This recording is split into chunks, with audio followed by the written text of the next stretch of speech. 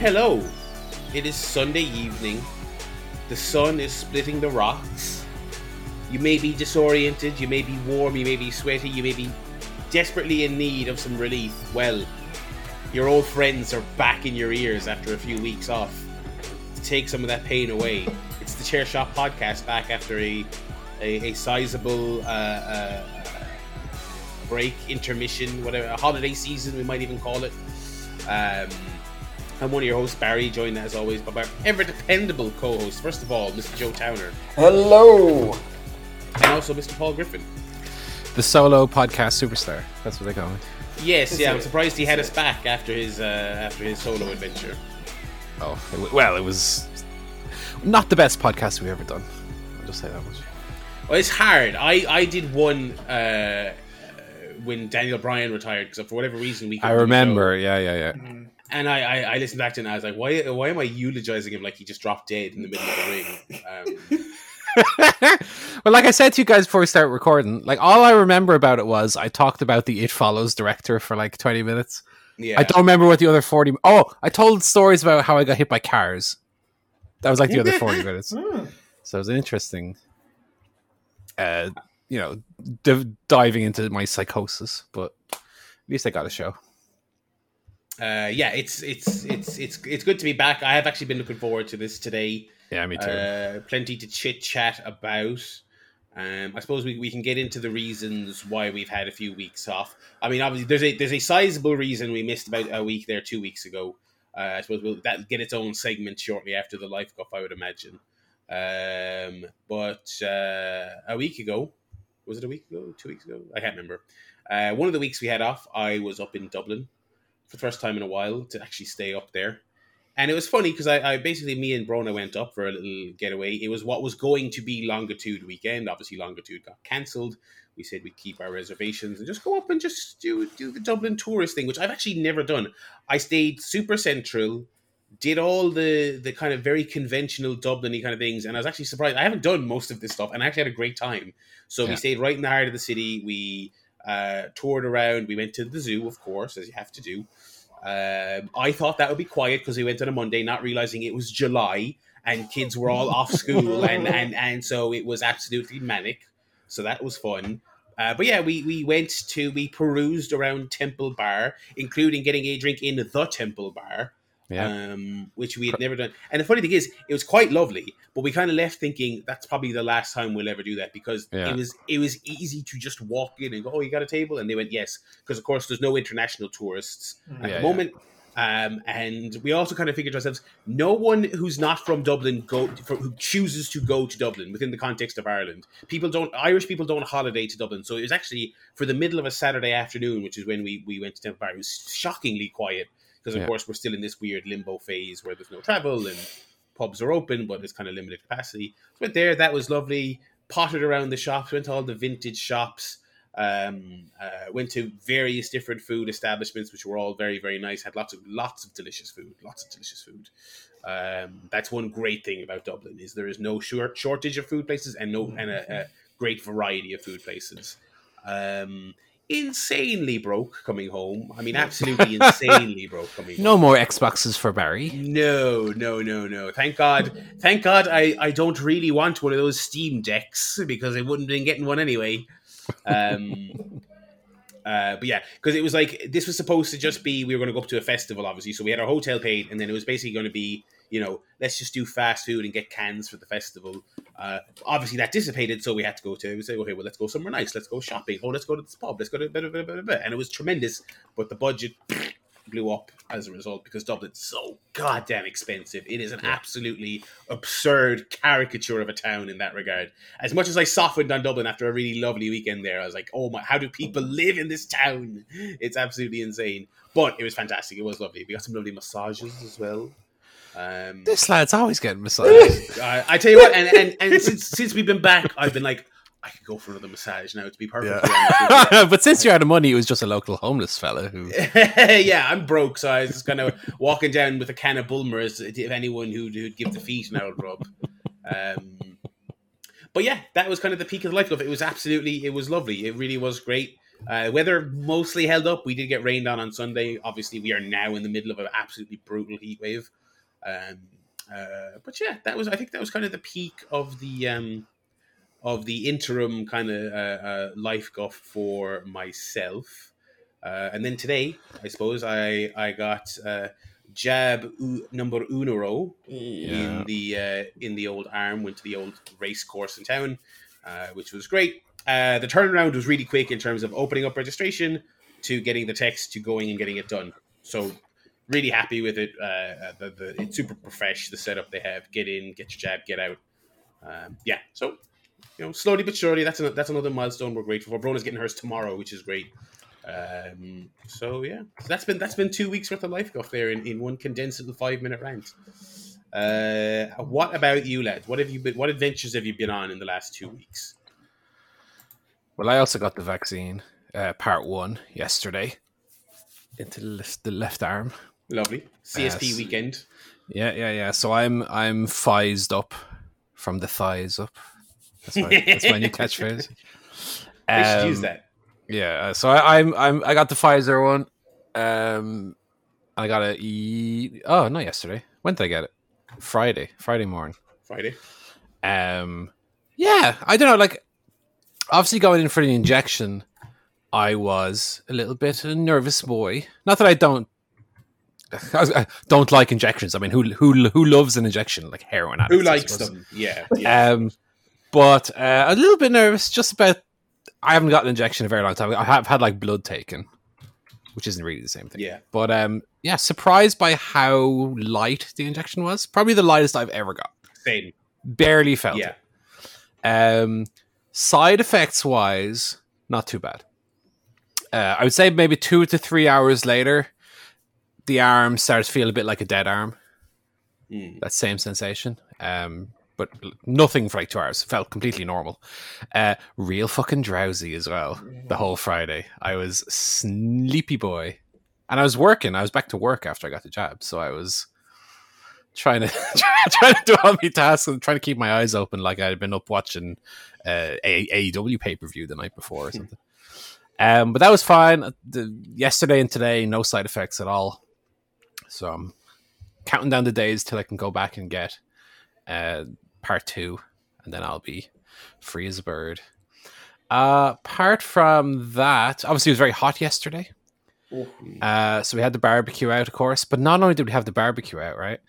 Natty, as I've mentioned many times on the podcast, owns her own business where she is like a dog minder, right? And she got gifted by one of her clients a little like dog paddling pool. And so, guess which dog was sitting in the paddling pool yesterday on the hottest day? That's right, it's the big dog, Paul Griffin. The old Irish Rover, Paul Griffin. So it was like unspeakably hot, unbearably hot. So I said, I'm getting that dog paddling pool out, and I'm sitting in it. So we got the hose out, filled it up with cold water, and it was lovely. Did you have to sit there licking your bollocks though? That's what I'm asking. Was that necessary? It was absolutely lovely, and it's a big one for like a dog paddling pool. Quite a big one, big enough for me to sit in. Like, and that was lovely. Yeah. Yesterday, even though the weather was so bad, so good it was bad. We had a really fun day with like the paddling pool out, and we did have a dog with us over the weekend, a big golden retriever. So she was jumping in the pool, splashing water on me. Oh no, the dog! Ah! Just having crack, running around. It was great. And I think that's pretty much all that I've been up to. They're the biggest parts of my week, anyway. Nice. And I did the podcast last week, so you're not too long. Yeah. Nice. Well, it's been a very, very busy old week over here. It's my birthday week. Yeah. It was my birthday on Monday. So we took the whole week off.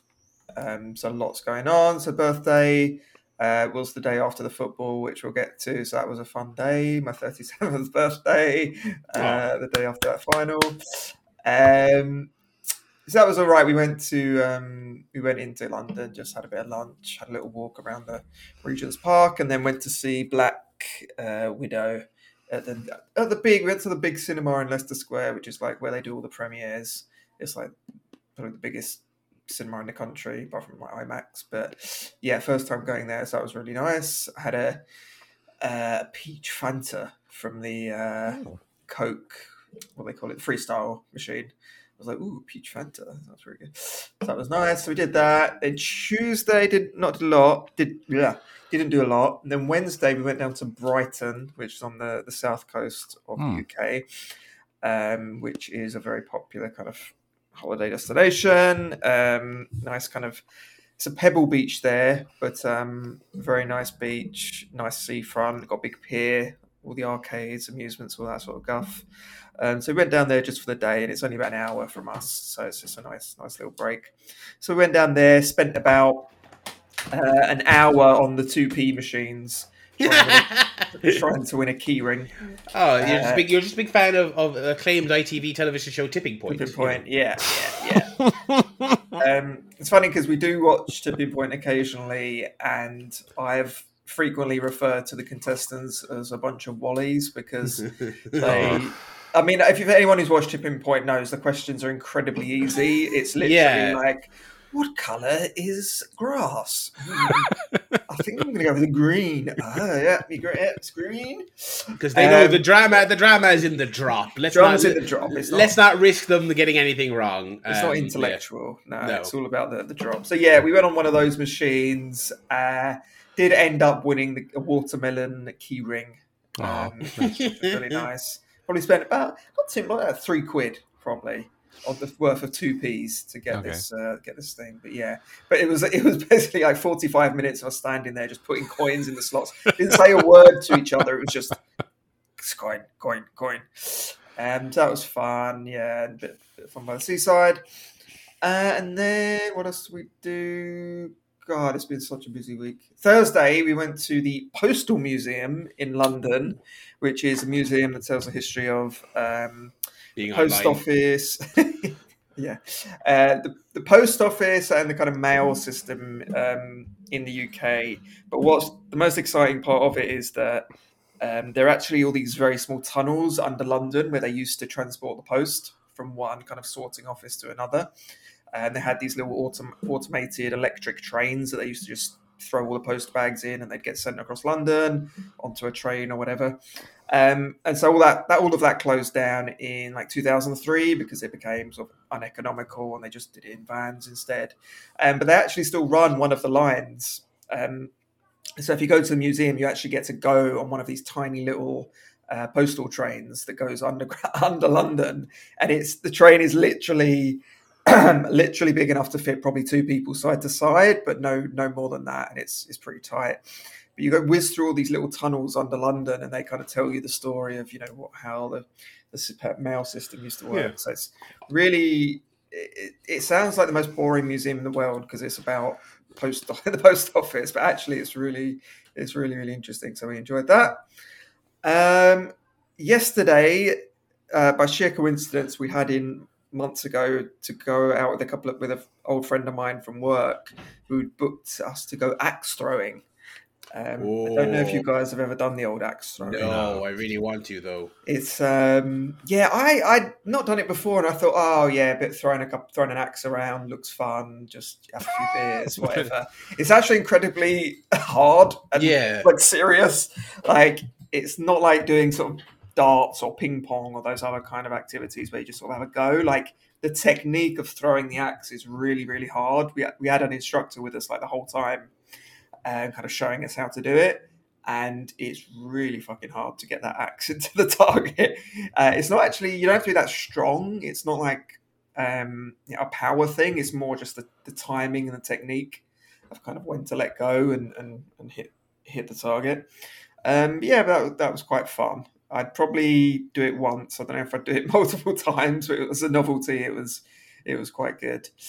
And then today we've been out for a little picnic in the park with some friends. It was, as we kind of mentioned, really it's 30 degrees, here in UK and Ireland. It was really hot today. Luckily, we took our big garden parasol with us to the park. I lugged it about half-hour walk to the park because I knew if we sat there in the sun, it would just be unbearable.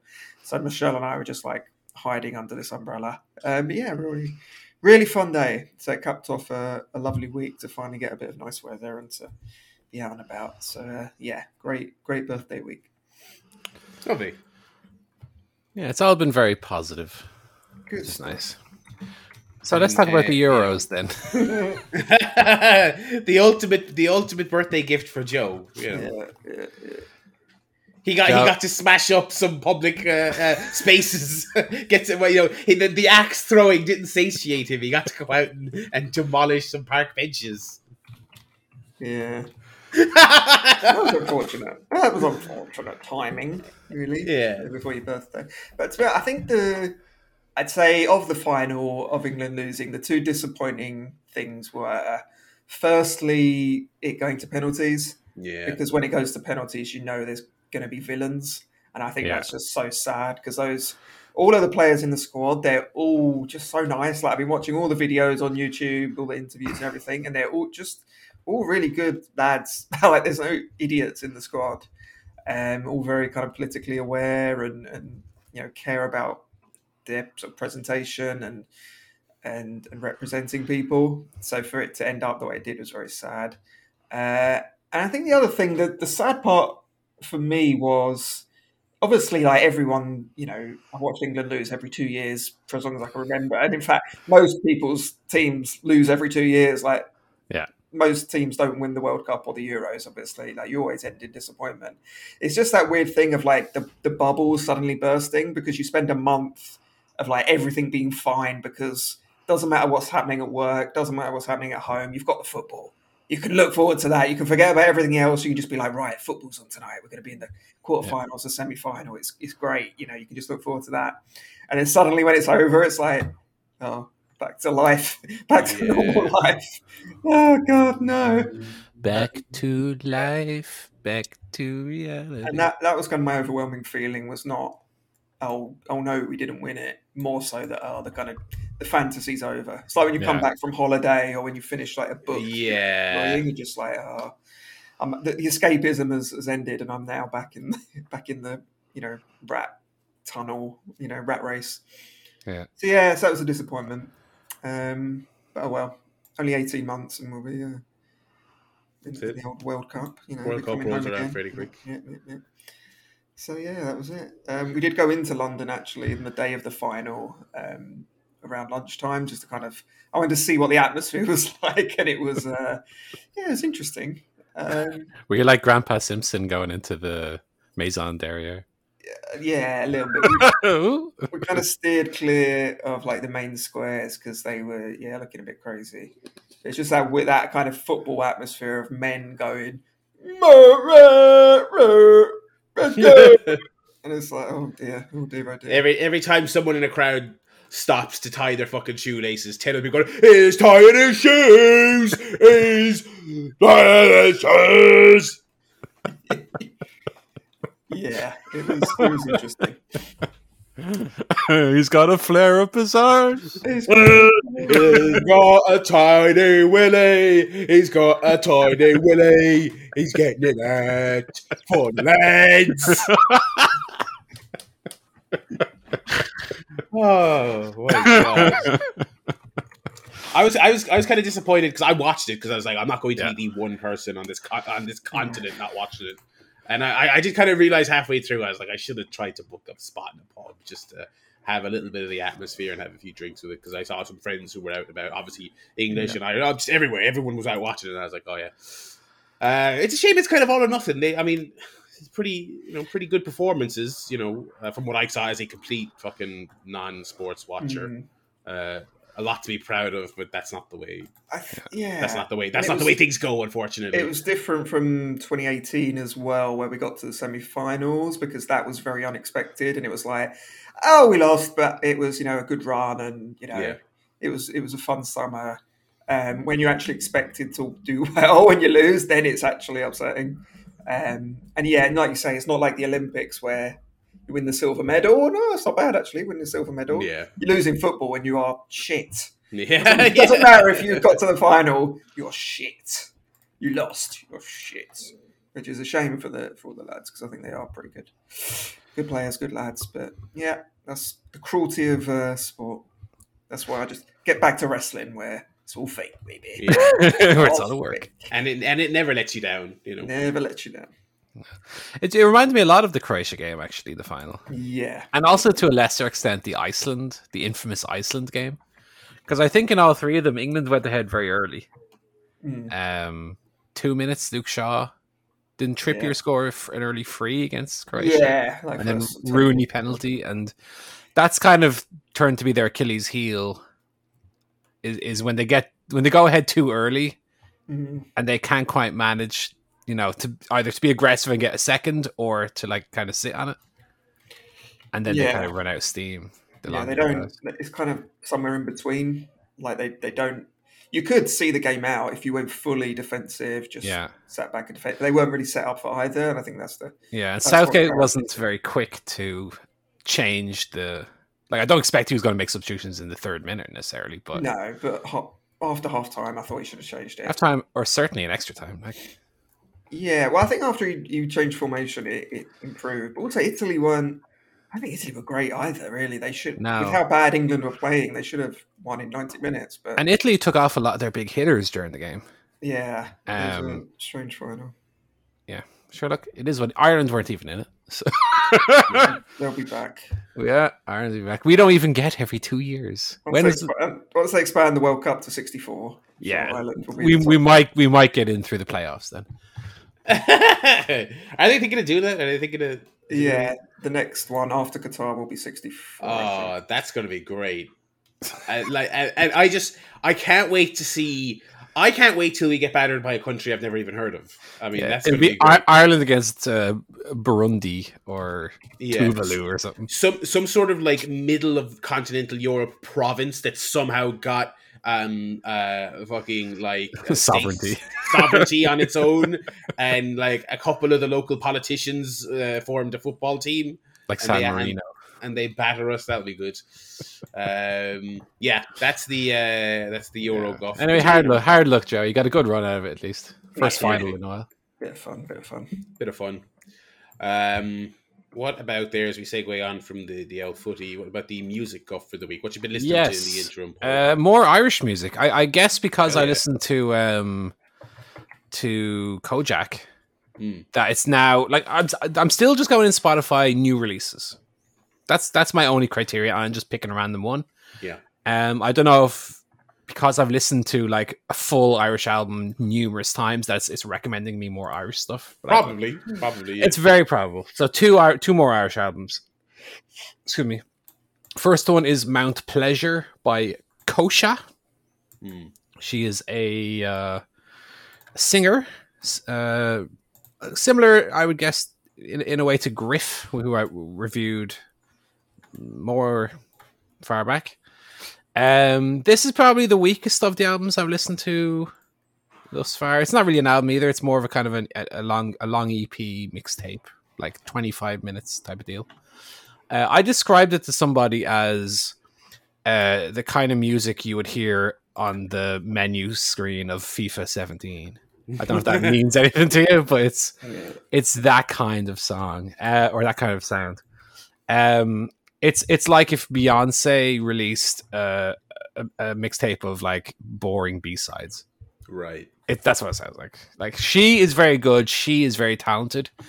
But whereas Griff's songs and the writing of the songs was much more interesting, this is much more middle of the road R&B sound. So while I kind of appreciated the singer, the songs themselves weren't the most interesting. I didn't really get into many of them. There's one or two good ones. I'll give, as always I do, I will give you the best song, my little recommendation.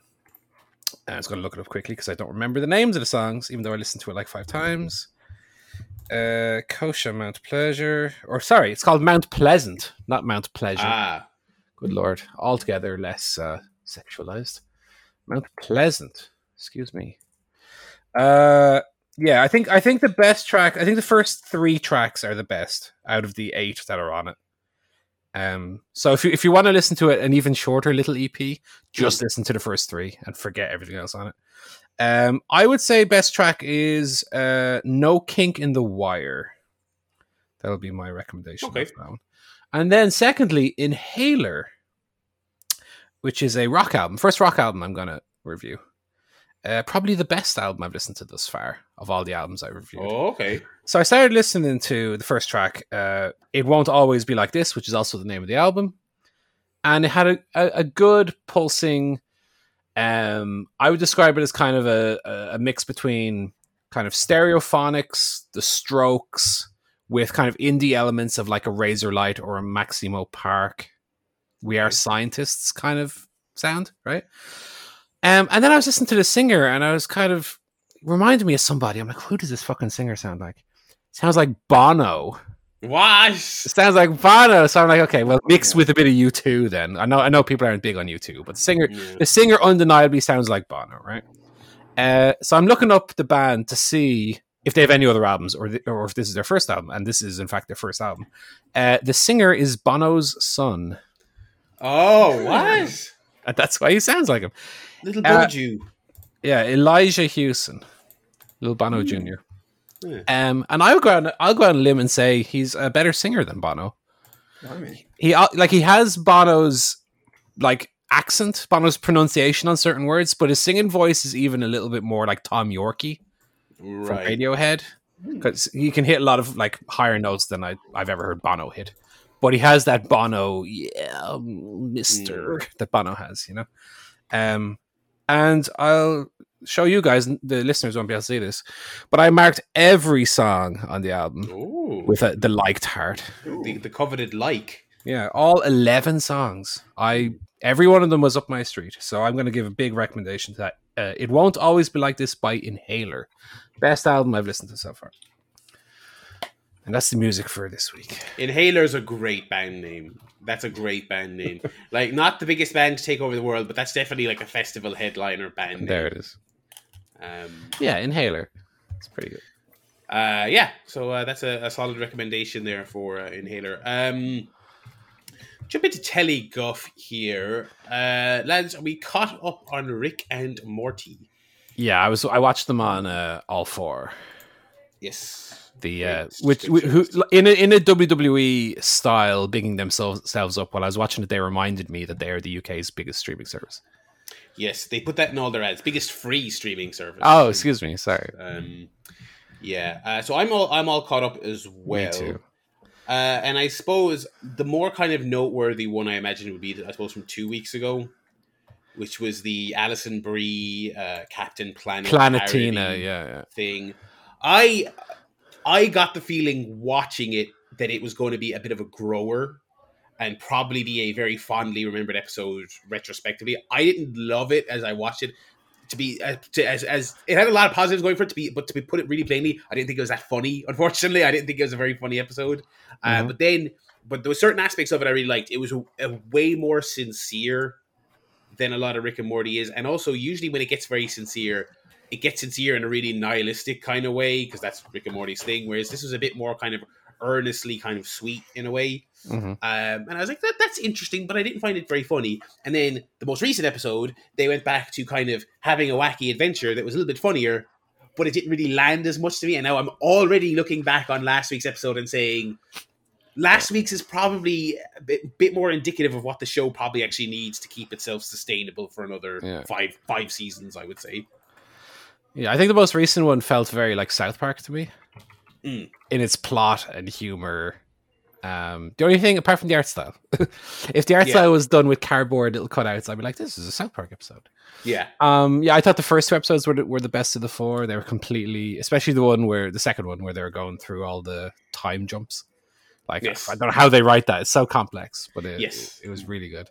I've liked all 4 episodes. I watched the first 2 back to back, and then I watched 3 and 4 on consecutive nights. And I think it's as good as it's ever been, and it's a show I enjoy a lot, despite that it's been ruined for a lot of people by the fan base. I don't really pay attention to the fan base. Boasting, I don't pay attention to the fans. But I don't talk to anybody about Rick and Morty. I just watch it and enjoy it, and it's like it's clever and it's funny and it's good. I think that's a reasonable way to do it. And being on all 4, all the better, because it's like completely uncensored, unbleeped, and that's the way to watch it. The first week it was on air, I pirated it online, highly illicit. You bastard. Illegal. Absolute bastard. I've taken money out of Dan Harmon's pockets. But yeah, it's like, I mean, I guess Adult Swim is like over the air over there, so it can't. Or I don't even think it is. I think it's basic cable. But anyway, they, for whatever reasons, they can't have, you know, uncensored swearing. And like, I don't know if they're like aware that, oh well, there's uncensored versions out there, so we'll just lean into that. I watched the first episode and I watched it like censored.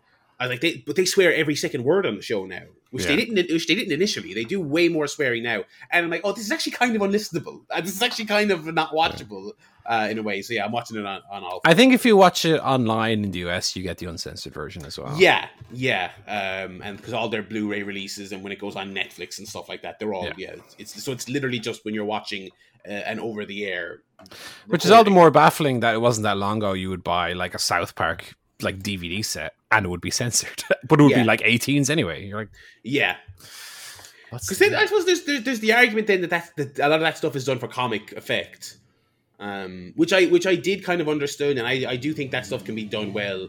But like I said, Rick and Morty now swears so much that it's like this is a beep, a well-timed beep can be funny, but when it's every 30 seconds, it's just annoying. Yeah, that reminds me of when I used to watch Key and Peele back in the day. Some of those, whether it was like swearing or like, you know, the black men would sometimes throw a racial slur in on occasion. But some of those skits are just bleeps. Like, how could you watch it? It's completely unwatchable. That actually does remind me of another thing I watched. I forgot to put it on the rundown. I watched the pilot episode of Dark Side of the 90s, which is the new Vice vehicle. They've gone all in on Dark Side of the Ring. Is like legitimately their most successful television show ever. Yeah.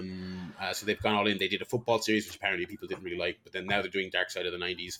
They put their pilot up on YouTube, as they often do. Excuse me, I get sneeze.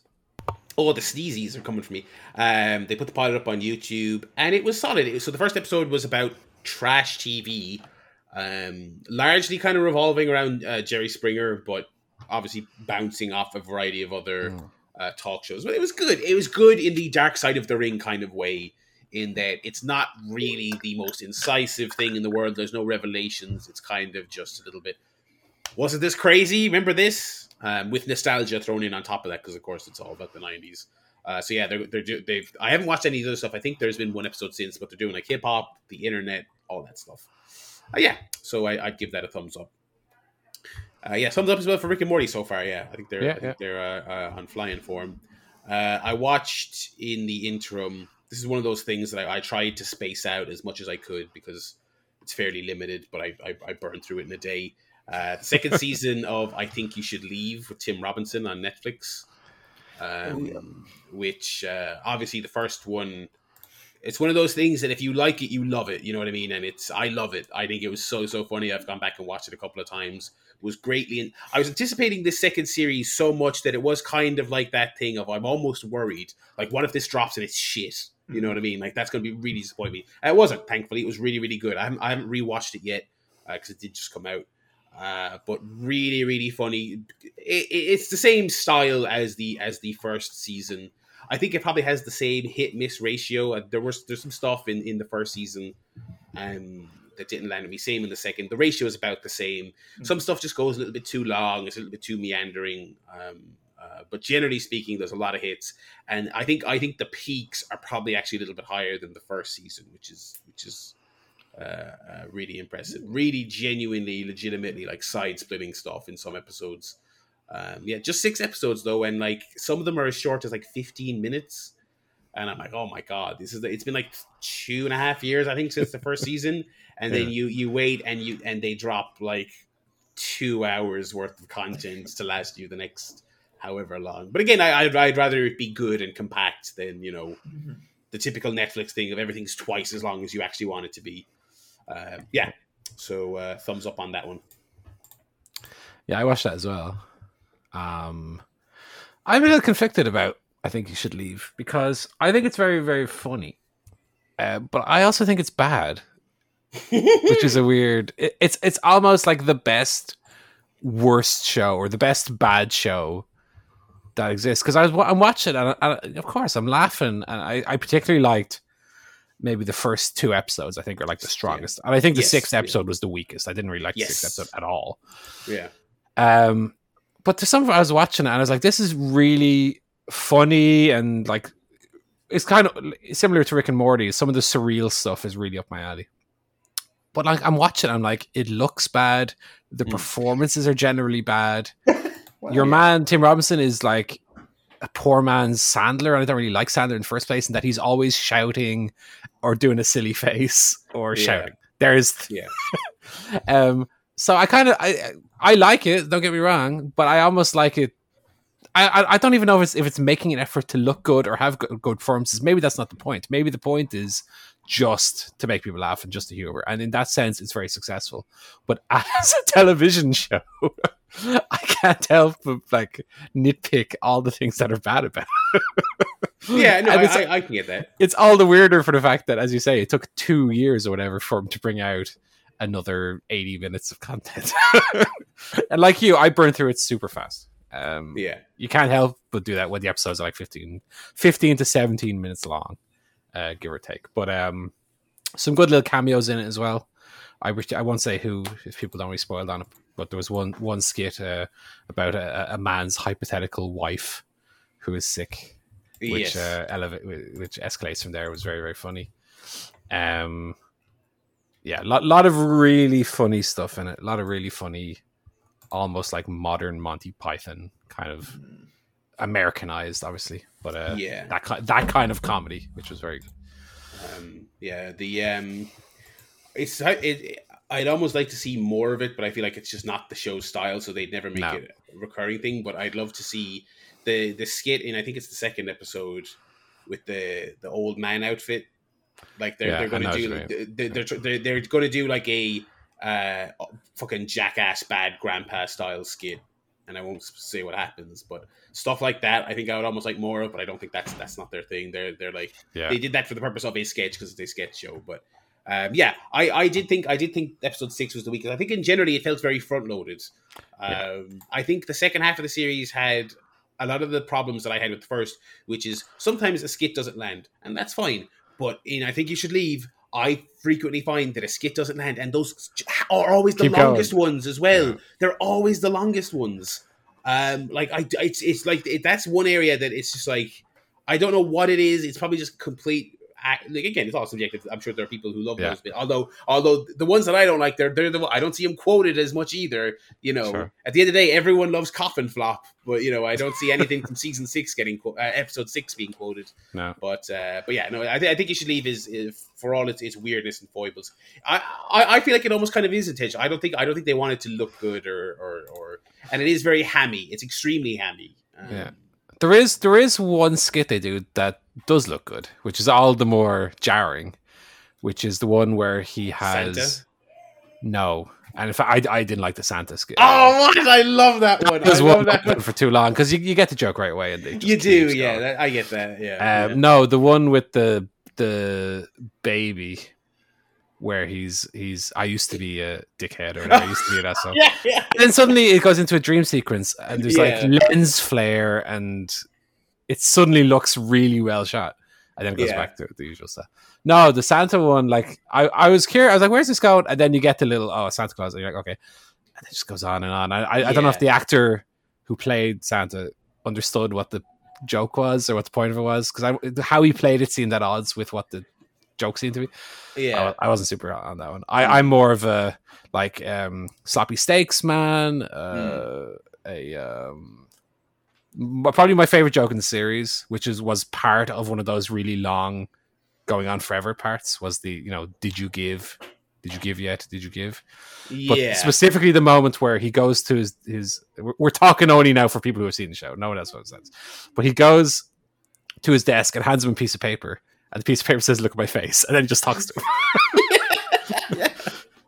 That's probably my favorite moment of the season. Yeah. But, I watched another episode of The Leftovers as well. Oh yeah.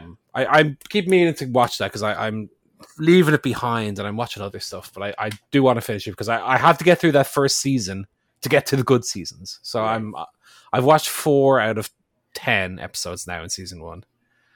Last episode was good, but it felt very standalone. Like it didn't progress the main story a lot. It felt almost like a lost flashback episode where all the stuff is happening on the island and the monster, but then you have to find about Jack was a doctor in the past, and it felt a little bit like that where I'm waiting to see where the story's going to go. And the last episode had a pretty, not a cliffhanger, but a pretty meaningful happening at the end of the episode that wasn't referred to at all in episode 4. So episode 4 felt a little bit more spinning the wheels. But I'm not loving it. It's a show that's okay, but obviously I don't feel compelled to go back to and watch. I almost have to force myself to sit down and watch it, which is not a good sign. No. But when I watch it, I enjoy it. It's good. But it's like, this. I say the sign of a good video game is when you're not playing it, you're thinking about playing it. When I'm not watching The Leftovers, I'm not thinking about watching it. So that's my review of that. Also, I watched Drag Race, obviously. Bianca Del Rio was on it. It was great. Right, he didn't sign with WWE? No.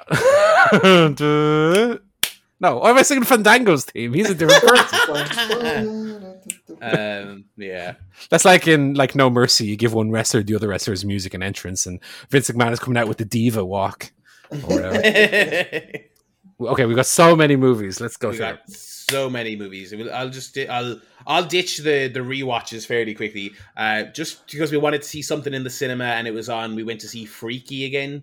The Vince Vaughn Freaky Friday style movie. Not a movie you think of this has to be seen in cinema. Not at all. But it was very funny hearing people react to that movie because it gets weird. So thumbs up on that. That's a really fun movie. Christopher Landon, low key, one of my favorite directors now, out of nowhere. And we rewatched John Wick 2 and 3 because Ron had never seen them before. So John Wick 2. John Wick 2. Yeah, I tell you what, we've talked about John Wick to death in this podcast, but every time I rewatch 3, I'm just like, I don't know if you should be making a 4th. I feel like we've gotten it, and I feel like it's diminishing returns, the plot stuff. It is diminishing returns. I don't need to see the Mystic Elder. I don't need to see that. You know what I mean? Now I still like it because I think it also has the most mental ratio of just absolutely breakneck action.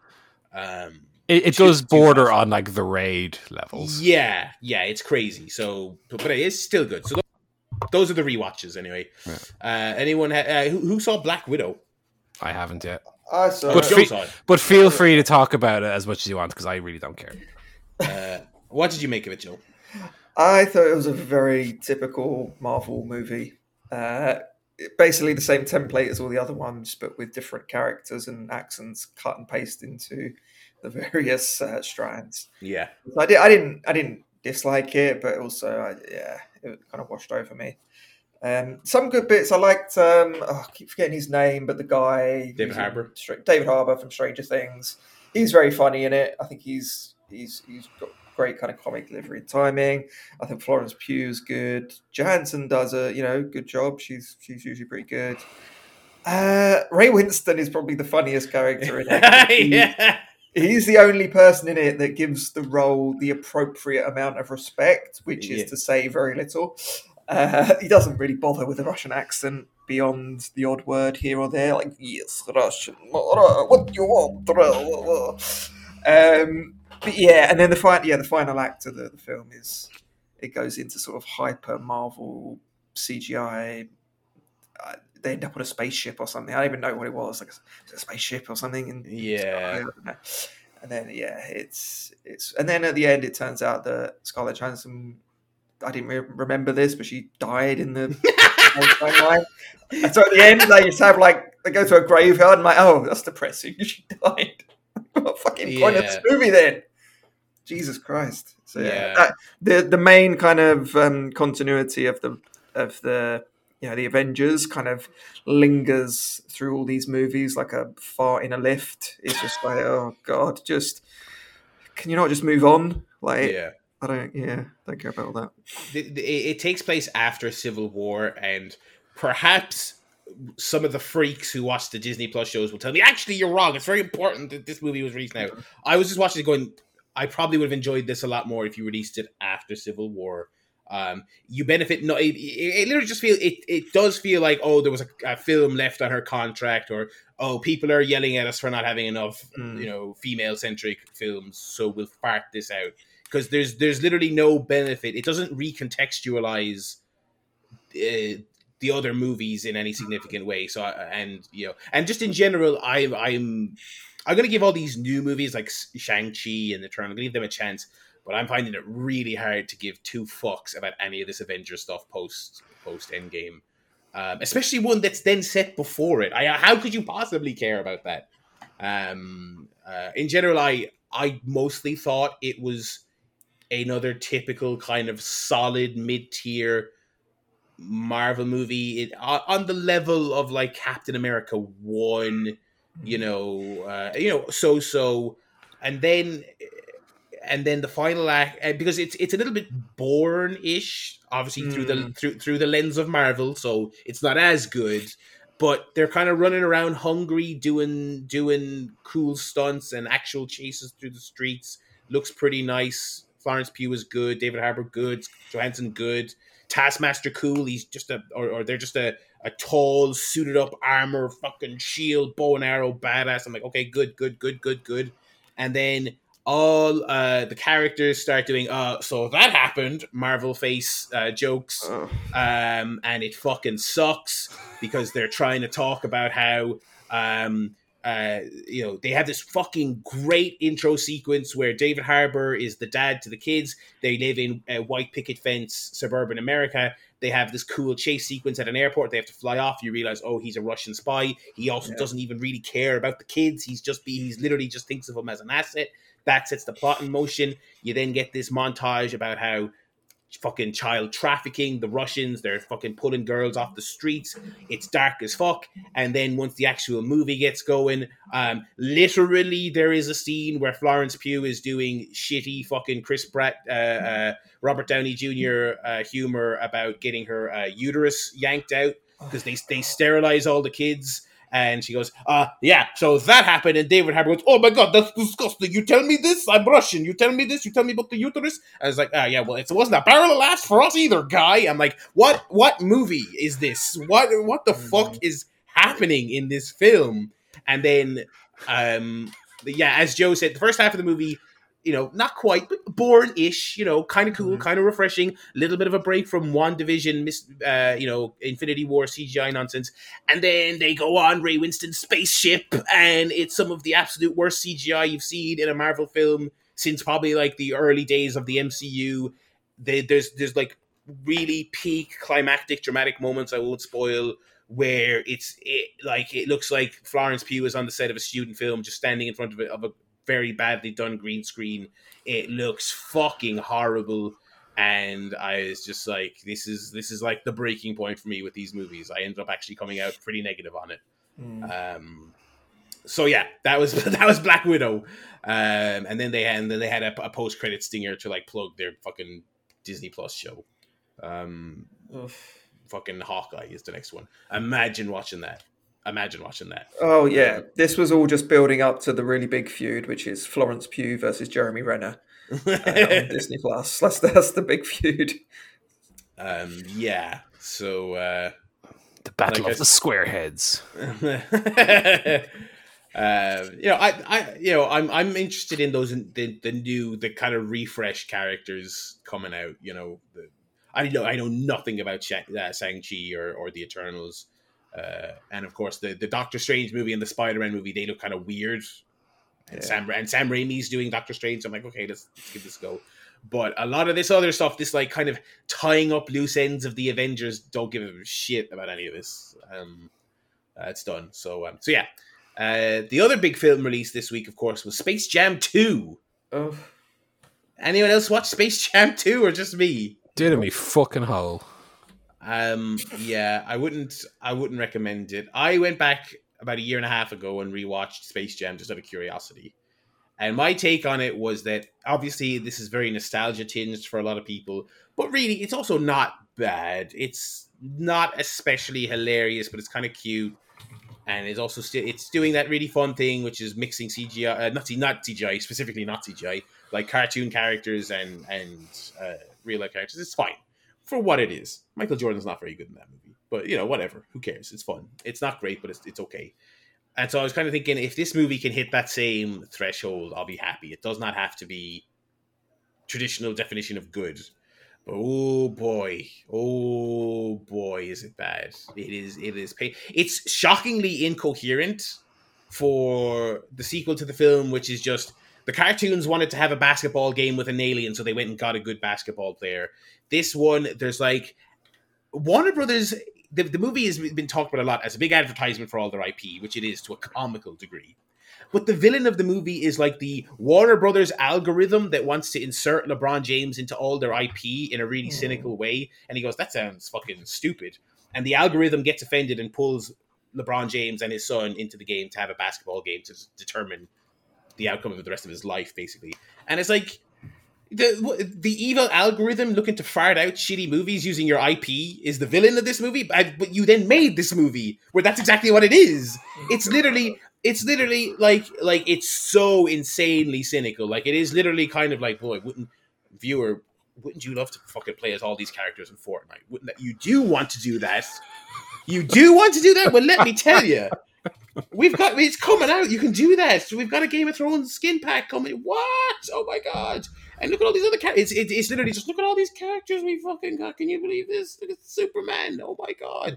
And not in a remotely funny kind of like self-depreciating way. Like the Lego movie was shockingly fun with that stuff, despite the fact that it was obviously that's like probably the pinnacle of movies as advertisements, but it was still a well-made thing. This is literally just look at what we got, and it's just cramming references in there. Foghorn Leghorn says, I say, winner's coming, boy. I say, winner's coming. I'm like, yeah, that was a thing on one of your shows 3 years ago. 3 years ago that is not even fondly remembered. LeBron James, they briefly fly by the Harry Potter planet, and LeBron James goes, "Oh, I'm a Hufflepuff." And I'm like, yeah. That sure is a thing in one of those movies that you guys own. That's cool. It's just there's like a tiny handful of scenes where it's kind of amusing. They basically take literal just footage from old movies like Casablanca and Fury Road, and they insert Looney Tunes characters into it. Part of the second act after LeBron James arrives in Cartoon World is Bugs Bunny's on his own, because basically the evil algorithm villain Don Cheadle told all the Looney Tunes, get out of this cartoon world. Why don't you go and be other films? You don't have to be stuck here. And so there's a couple of mildly amusing gags where like Wile E. Coyote and Roadrunner are in Fury Road, and they've taken the literal scenes from the movie and they've superimposed them in. And that stuff is like mildly cute, but also still extremely cynical, because there's about a good solid 6 minutes of this film that is repurposed old films. Like it's surprisingly long sequences. And some of those are cute, but most of them are just kind of, hey, remember this? Look at this. And it's so weird. And then they have the big climactic basketball game where it was literally just like they were trying to cram as many of their characters as they could into the crowd scenes. The Mask is back there. I had no clue Warner Brothers owned The Mask in his big yellow suit and green face. But yeah, it sucked. It wasn't funny. I heard some people say they thought, Don Cheadle was like amusing, hamming it up as the villain. I didn't really think so. I think he was just doing a performance. It was fine.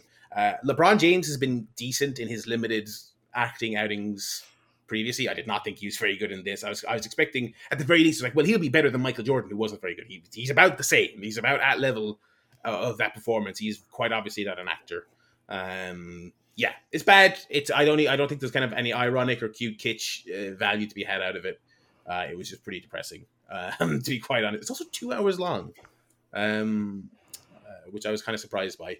But yeah, so that is Space Jam. The other thing I watched then, to wrap it all off for me this week, I wanted to watch Inside, the Bo Burnham Netflix thing. Realized I'd never actually watched any of his previous specials, so I watched all of them. Well, he only has 2 prior to this on Netflix. So I watched What, which was his 2013, his first Netflix special.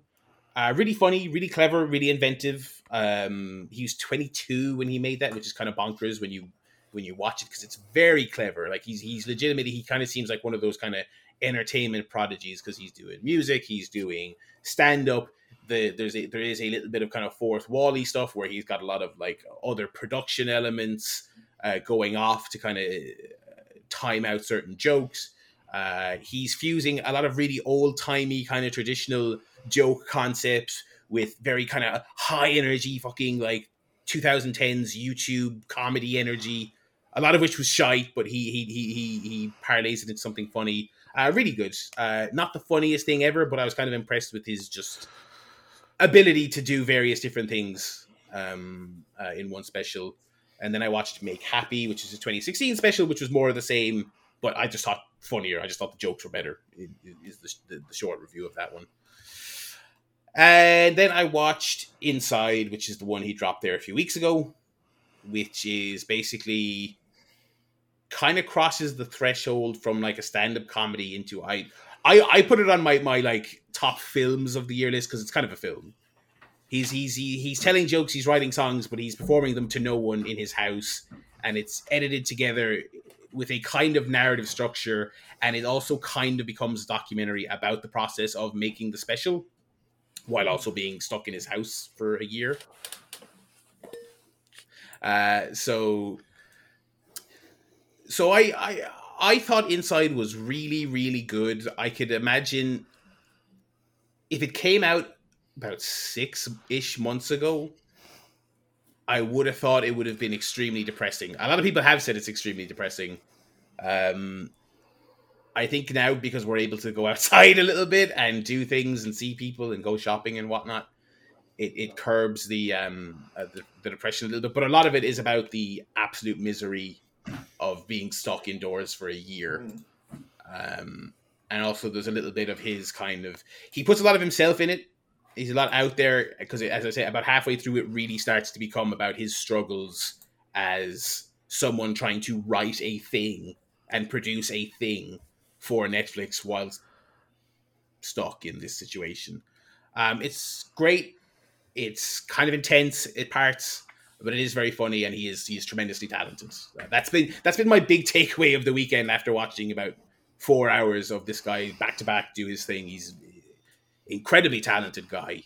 And also he's in Inside in particular, the music is pretty good. It's not just funny. I think in Inside he's produced his most legitimately kind of toe tapping, kind of addictive songs, for lack of a better term. So yeah, thumbs up on all three of those, which are all on Netflix. If anyone has not yet checked it out, and I would believe the hype about Inside because it was all anyone was talking about the week it came out, at least that I saw.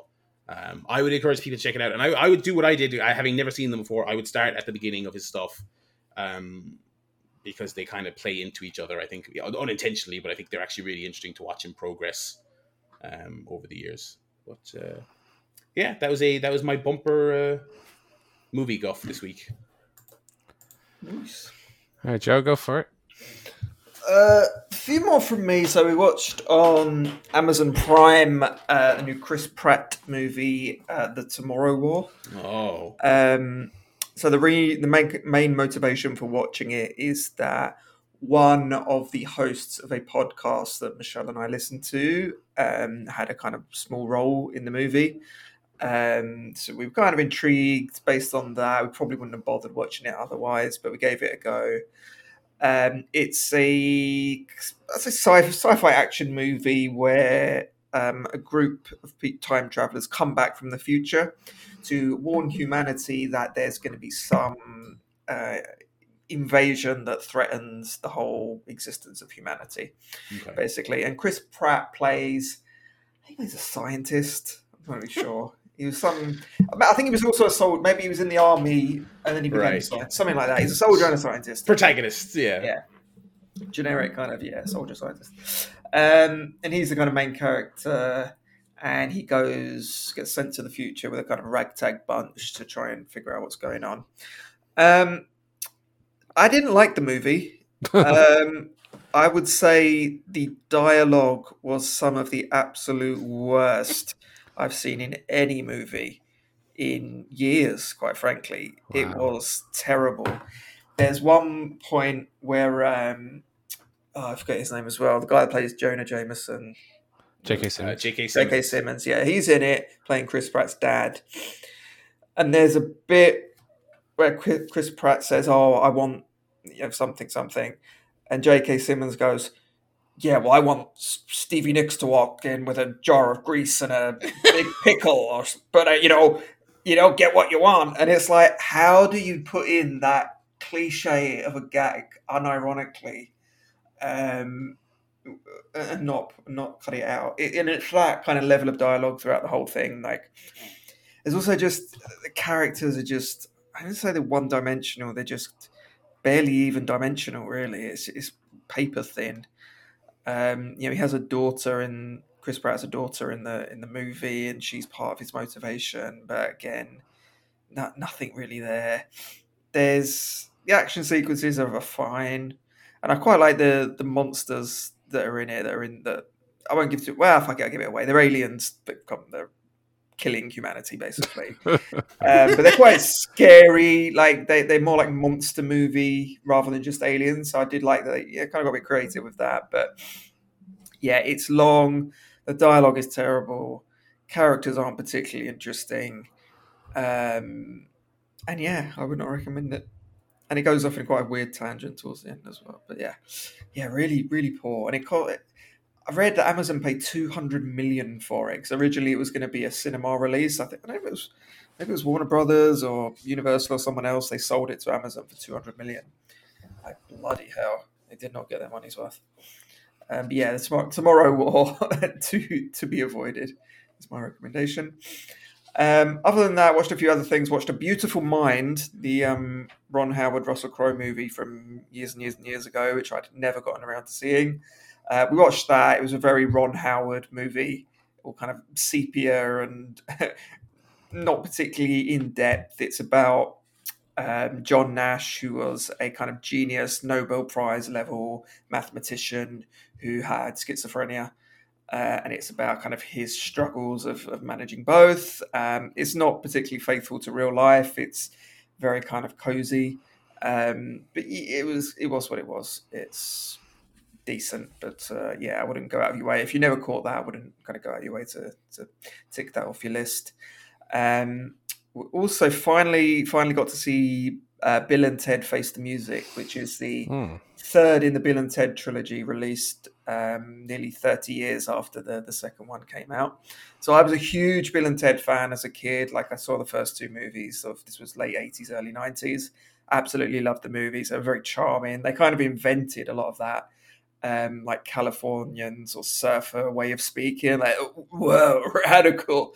Dude, awesome. All that kind of stuff was just, I think, popularized by the kind of Bill and Ted movies in a lot of ways. So I was looking forward to this. I watched it. It was passable, but it definitely kind of lacked the charm of the first two movies. It didn't have that, especially as they're now old men. Like, they're 50-year-old men. They're not teenagers anymore. Yeah. And Keanu Reeves in particular, the other guy, Alex Winter, has aged quite well. He looks pretty much the same, just older. Keanu Reeves without a beard, he doesn't have a chin. His face and neck are just sort of one long limb, right? It's very odd. And normally, like in John Wick, you don't notice because he has the beard, and in a lot of the movies he has the beard. But for this, he shaved it off so that he would look like the original character. Yeah. And he just God, he looks really bizarre. So there was that, and it was passable, as I say, and they added like daughter characters, to kind of go back in time. And I actually probably would have preferred just to watch the daughters. They were quite fun. Yeah. It has the lead from Ready or Not. And she was quite good, and I can't remember her name, but it's the brunette character is Keanu Reeves' daughter. She was really good as well. So again, passable, but not brilliant. And then a couple of movies. We watched a movie called Barb and Star Go to Vista Del Mar, which is a movie starring Kristen Wiig and Amy Mumolo, I believe her name is. Sort of SNL alumni that Michelle's a big fan of. So we watched this movie, and it's about these kind of two slightly strange middle-aged women who go on holiday. I appreciated it was quite a weird movie, lots of sort of non sequitur comedy and strange sort of slightly abstract jokes in it. But overall, it felt a little bit like an SNL sketch. Like when they take one of those SNL characters and try to turn it into a movie, and you think, yes, this would probably be better in a 5-minute sketch, not a 90-minute movie. It gets a little bit stretched, but it was okay. It was entertaining enough. And then finally, yesterday, rewatched for probably the 20th time, Die Hard with a Vengeance, which is, I think it might be my favorite action movie ever, even though it's incredibly stupid. I just love Samuel L. Jackson and Bruce Willis together are brilliant. Jeremy Irons hams it up in a way that Alan Rickman could only dream of, in his worst nightmares. It's such a silly movie, but I absolutely love every minute of it. So legitimately up there as one of my favorite action movies of all time. Die Hard with a Vengeance. And that was it for me on the movie front. Alrighty. Paul. Yeah, last but not least. What have you been watching? Watching a lot of the charity shop DVDs that I bought. Yes. Yeah. I haven't watched Evolution again yet. That's still on the to-watch pile. But I watched Francis Ford Coppola's Dracula, also starring Keanu Reeves, also without a beard. But more importantly, starring Gary Oldman and Anthony Hopkins. And this is I mentioned that they did a review of this on the Red Letter Media YouTube. And so once I came across it in the charity shop, I said, I'll give that a watch. And I did like it a lot, but it's also very strange.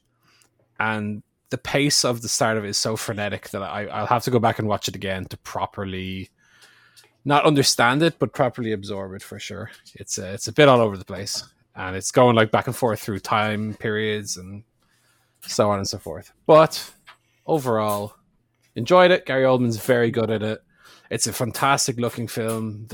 It won like all the Oscars that they don't show you during the ceremony. The costume design and set design. That's where it's great.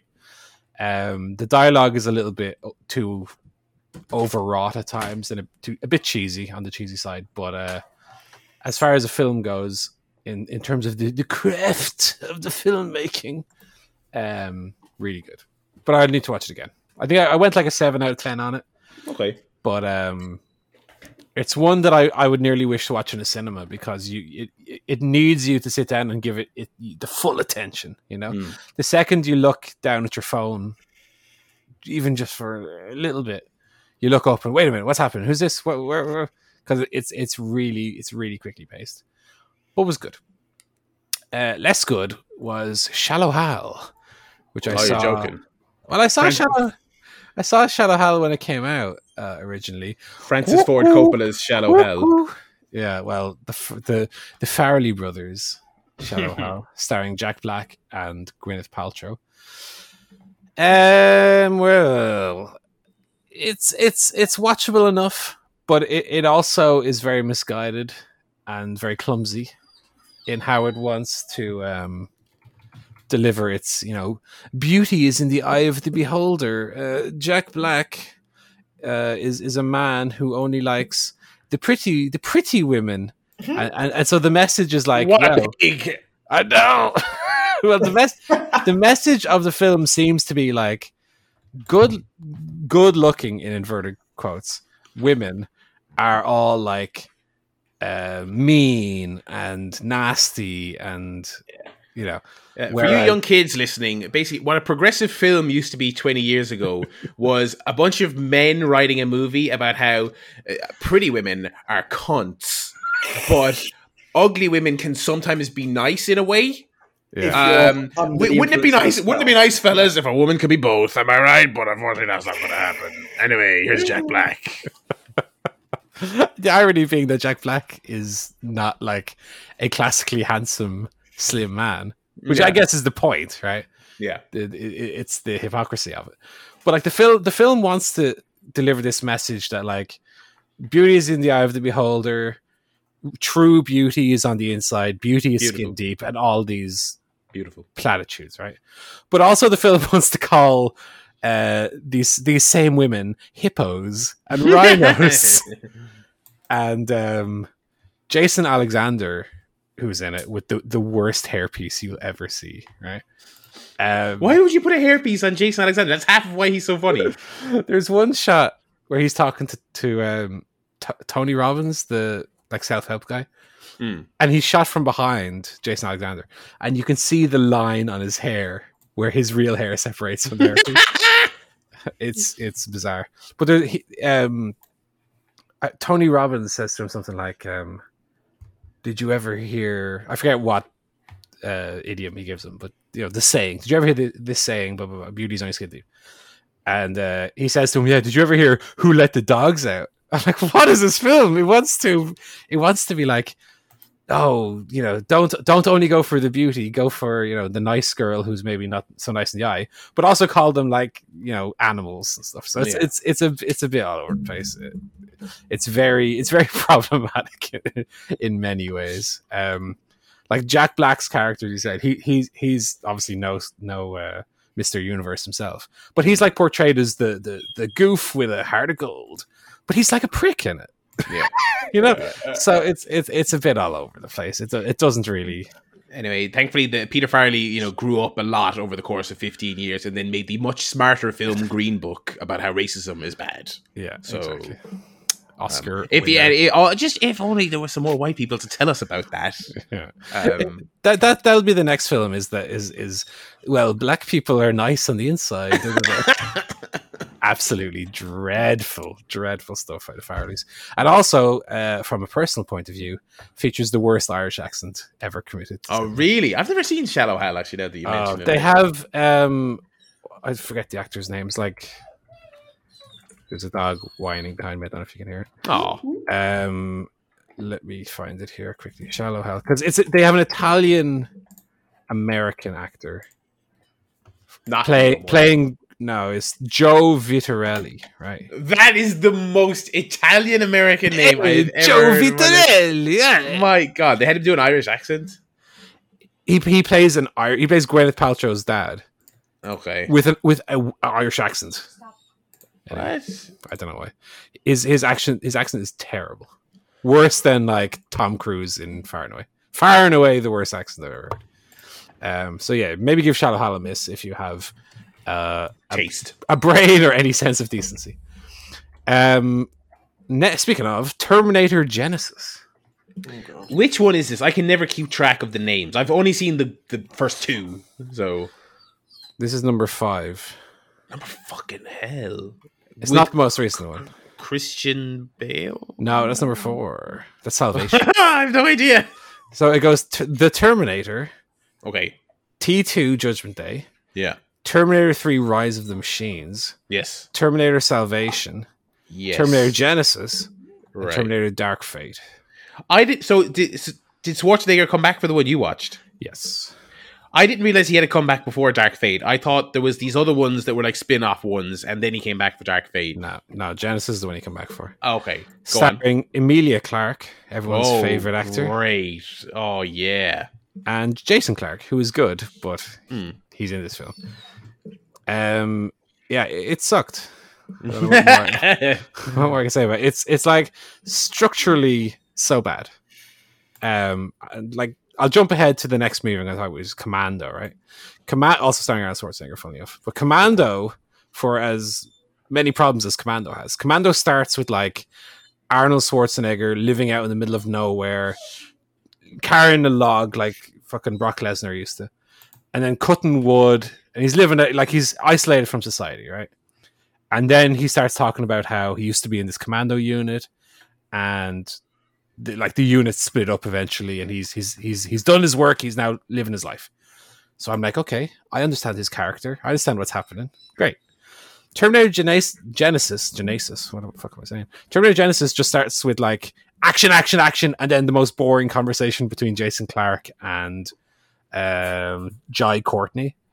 And I'm like, what a cast! Jai Courtney and Emilia Clarke in one movie. Hell yeah! But they're like, it's action, and a montage of like Judgment Day. So like destruction, action, boom, blah, blah. And then Jai Courtney and Jason Clarke are just talking military talk about Cyberdyne and Skynet, and I'm like, I don't know who any of these characters are. I don't know what their motivations are. They just go straight back into action, and then Arnie shows up, and you don't understand who any of the characters are. There's no like establishment of anything in the film. It's just well, we need Arnie to show up, so we do an action scene, and then Arnie walks in and is shoots, right? Which is fine for Arnie, because presumably you will have seen other Terminator films. You kind of get his character, but like Jai Courtney, Emilia Clarke, while they're playing characters that you recognize, they're obviously not the same people, so you don't necessarily know Sarah Connor's story, especially given that this happens in an alternate reality where this is not the Terminator from 1984 that we love, right? This is an alternate version of the 1984 Terminator where another Arnold Schwarzenegger Terminator was sent back to Sarah Connor as a child to protect her from another Terminator, which you don't see. It only gets talked about. So it's actually a difference. And so the movie makes no fucking sense. The movie is ugly. The performances are all shit. Structurally, it's horrible. Emilia Clarke needs to never work again. I think that's on its way to happening. Don't worry. Fucking bad. The only good thing about it, ironically, was like Schwarzenegger himself seemed to have fun doing it.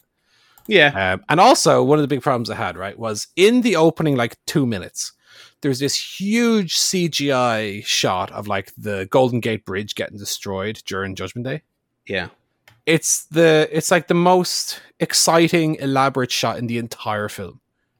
So as soon as I saw that 2 minutes in, I'm thinking, okay, nothing else in this film is going to live up to this shot I'm watching now in a montage. Yeah. Never mind, like that. It's the equivalent of like the White House blowing up on Independence Day. Right. You don't have that in the first 2 minutes of your film during a montage. You have that as like maybe the end of your second act, where you have the big moment, the big destruction moment. Because nothing else that happens in the film seems as big as what I've seen 2 minutes in. So, like I say, structurally fucking all over the place.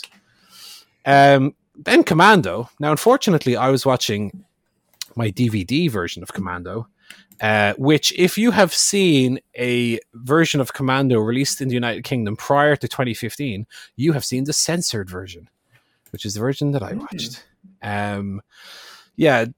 Commando had to be cut to receive a release in the UK as per the BBFC. This was only waived in 2007, and the first release featuring the uncut version was released in 2015. My DVD is a 2007 print, so unfortunately is the cut version. So US folk will not have suffered like we have. Obviously, Ireland using the same print of videos and DVDs as the UK receives. They just whack on the Irish certificate on the like box or whatever. We also have the censored version, right? So if you are based in the UK and Ireland and you've seen Commando, and you've seen the version where when he does the "don't bother my friend, he's dead, tired," does that gag, right? He elbows the guy next to him in the airplane and like knocks him out and puts like a blanket over him and a hat on his head. That is the edited version. What he actually does is he elbows him and then grabs him in a headlock and does the old comical breakneck with the sound effect. But it's like completely whack. It's like wrestling. He fucking puts him in a headlock and jiggles his arm and goes. So it's not like massively graphic, but I remember back in like the late 80s, early 90s, censorship was rife for that kind of stuff. Like we had Teenage Mutant Hero Turtles rather than Ninja Turtles. Mm-hmm. They weren't allowed to show Michelangelo's nunchucks, so all those scenes were edited out of the version of Ninja Turtles we have, etc., right? It was all about like replication, that if children could replicate, it wasn't allowed in film, even if the film was 18s for adults only, the equivalent of like an R rating or like even an MA rating in the US. Right. So I think my DVD is 18s and is fucking censored, which is the most ridiculous shit in the world, right? But so it cuts out that fucking silly headlock thing, right? Then there's a bit where Arnie throws the bit everyone's seen. He throws the pipe through the man and the steam comes out of the pipe and he goes, "Blow off some steam, Bennett," which is like so comical. Oh, I want to watch Commando. But you know the way like you have violence and then violence which is immediately undercut by comedy. It doesn't feel as severe. That's edited out as well. You don't see the tracking shot of the pipe in him to the steam coming out. It just cuts to like a faraway shot. So anyway, lots and lots of shit edited out. The film itself is really fun. It's very short. The UK version is only an hour 25. I think the normal one is about an hour 30. Very fun. Aside from the shame that it's like edited, which is like, especially with a movie like Commando, what's the fucking point then? Has it not been re-released in like the last couple of years or something? Since 2015, yeah, there's a version that came out post 2015 that is uncut. Okay. Would you not treat yourself to the old? Well, all the clips are on YouTube anyway. Yeah, so, but come on, you want them? It's like playing the UK version of South Park Fractured But Whole, where it comes up and says this bit is censored. You're like, well, off to YouTube I go. Then It was a little bit. Yeah. What was that? That was like an anal probe scene or something. Yeah, like an abortion related thing. Oh yeah. Anyway, fuck it. But yeah, Commando is good fun. Also, John Matrix is one of like the great Arnie names. Absolutely tremendous. Also features a super young, what's the actress's name? Alyssa Milano? Yes, Alyssa Milano. Yeah. She's like 11 in it. So it's all shocking when she shows up. She's like a little kid. But yeah, very enjoyable. And then finally, I watched Brick by our favorite director, Rian Johnson, who went on to direct such classics as The Last Jedi, Knives Out, Brothers Grimm, Looper, the Fly episode of Breaking Bad, and legitimately the best Breaking Bad episode, Ozymandias. Yeah. So you'll be shocked to hear that Brick is like my favorite Rian Johnson film. I thought it was fucking brilliant. It was like fucking exactly up my alley. So I love a fucking mystery movie. I love a noir, and I particularly love a modern noir. I was talking just last week or the week before when I did the solo podcast. I was talking about Under the Silver Lake, which I really enjoy, which is a modern noir. So it's a mystery and following the clues, not like a whodunit, but rather like a detective movie, like Maltese Falcon or whatever back in the day.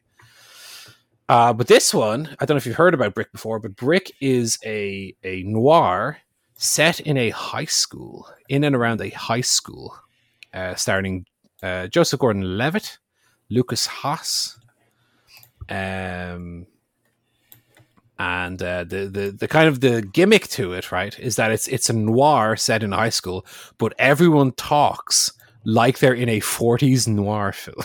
Okay. So it's really fast dialogue and hey, this Dane was... They're not like doing the voices. It's just purely the script. They're not doing hey, what the fuck going on? Is she? They're not like doing the transatlantic accents or anything like that. But it's super quick, back and forth, like interrogation style. I just loved it. Like I can see people not quite gelling for some people, because it is very niche almost. But I just totally got wrapped up in the mystery of it. I would say if you enjoyed movies, like I say, if you're one of the 3 people who liked Under the Silver Lake, like I did, or you liked even Gone Baby Gone or Mystic River, or like I hated it, but if you liked Gone Girl, I think you'd enjoy Brick. Even though it's a little bit gimmicky, like I said, it's not something that you can take realistically and immerse yourself in. But for what it was, I thought it was just super clever, really an homage to those like noir films from the 40s and 50s, which I love anyway. And the mystery itself is very interesting and very well executed, which led to him to then do Knives Out later on.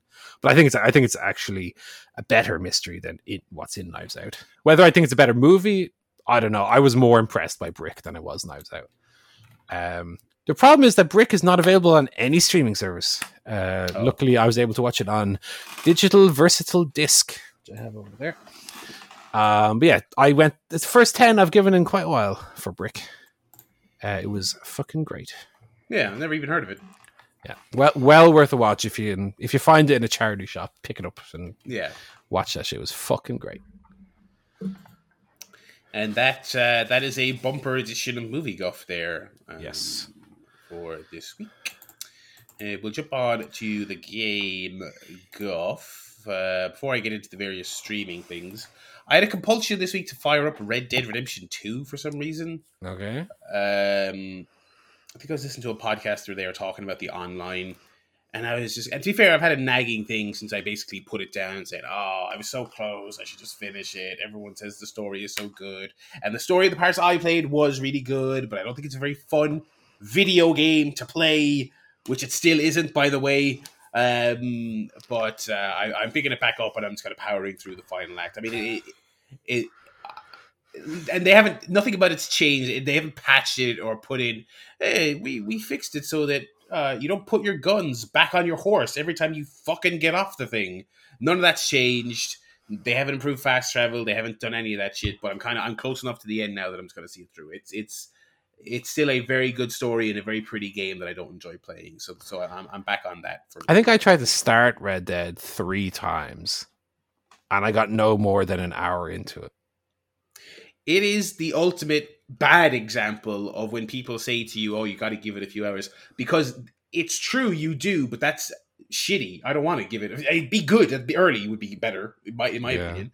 I did the midnight not midnight launch. I digitally got it. Yeah. And I remember I got through that prologue the first night because I had no work the next day. And my friend asked me the next day, what are you thinking of it? And I was like, well, I played it for 3 hours, and I don't think I've really started yet because they're also still giving me tutorials. Oh, by the way, you know that stupid thing they do where they pop a tutorial up at the top left corner of the screen for 2 seconds and then it goes forever? That's still in there, so that's good. So I don't think I'll ever learn the mechanics of this game. But there's about 17 different meters I have to maintain and donate this meat somewhere. Yeah, and picking up your hat has a different button than picking up your gun or whatever. All the contextual shit. I mean, so but the thing is, I picked it back up and I did a side quest with there was a little bit more lighthearted compared to the main story, where you're literally dealing with circus people of that era. And I did a story mission just before I did this podcast, which is like a rescuing some people from like these like freak mountain people in a cave. All really good stuff. Like I can't believe it plays the way it does. I mean, I just cannot believe it. And like it's funny because GTA 6 has been in the news because there's constant leaks and rumors, and then a report came out that it's not coming out for 3 years, and people are going fucking crazy. I'm like, I can't think of a game I want to play less than another open world Rockstar game. I've never enjoyed a Rockstar game. I've never enjoyed one.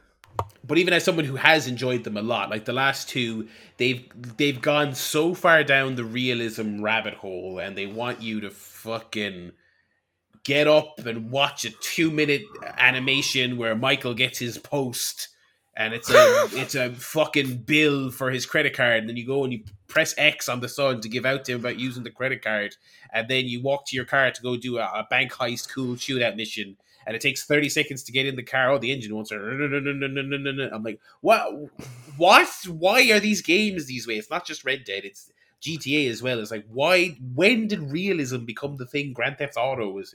Anyway, I did all that ranting back in 2018. I am sincerely still enjoying the plot. I mean, it is quite compelling, which is the reason I fired it back up. And I did a couple missions. I was like, oh well, this is good. This is why I felt bad putting it down in 2018 and not finishing it.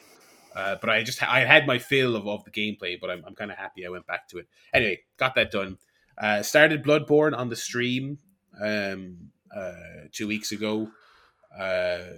My first, I think I briefly touched it when it came out, and I just didn't get it. But this is my first proper go at a Souls-ish game, Soulsborne game, and I'd say I really like it. It's like once you apply yourself, it is literally a sit down and pay attention and learn the systems game. It's the opposite of pick up and play, which is a thing people constantly mention as a positive. But I kind of think of it as it's a positive in Bloodborne's own unique way, that it's you're going to sit down and give your attention, or as I did in 2015, or you'll just bounce off it, which I did. But it's incredibly satisfying, and I think and playing more of it now than I did back then, I'm also getting to experience more of the incredible sound design, the world design. It's incredibly cool. I mean, just in terms of the gothic setting and all that.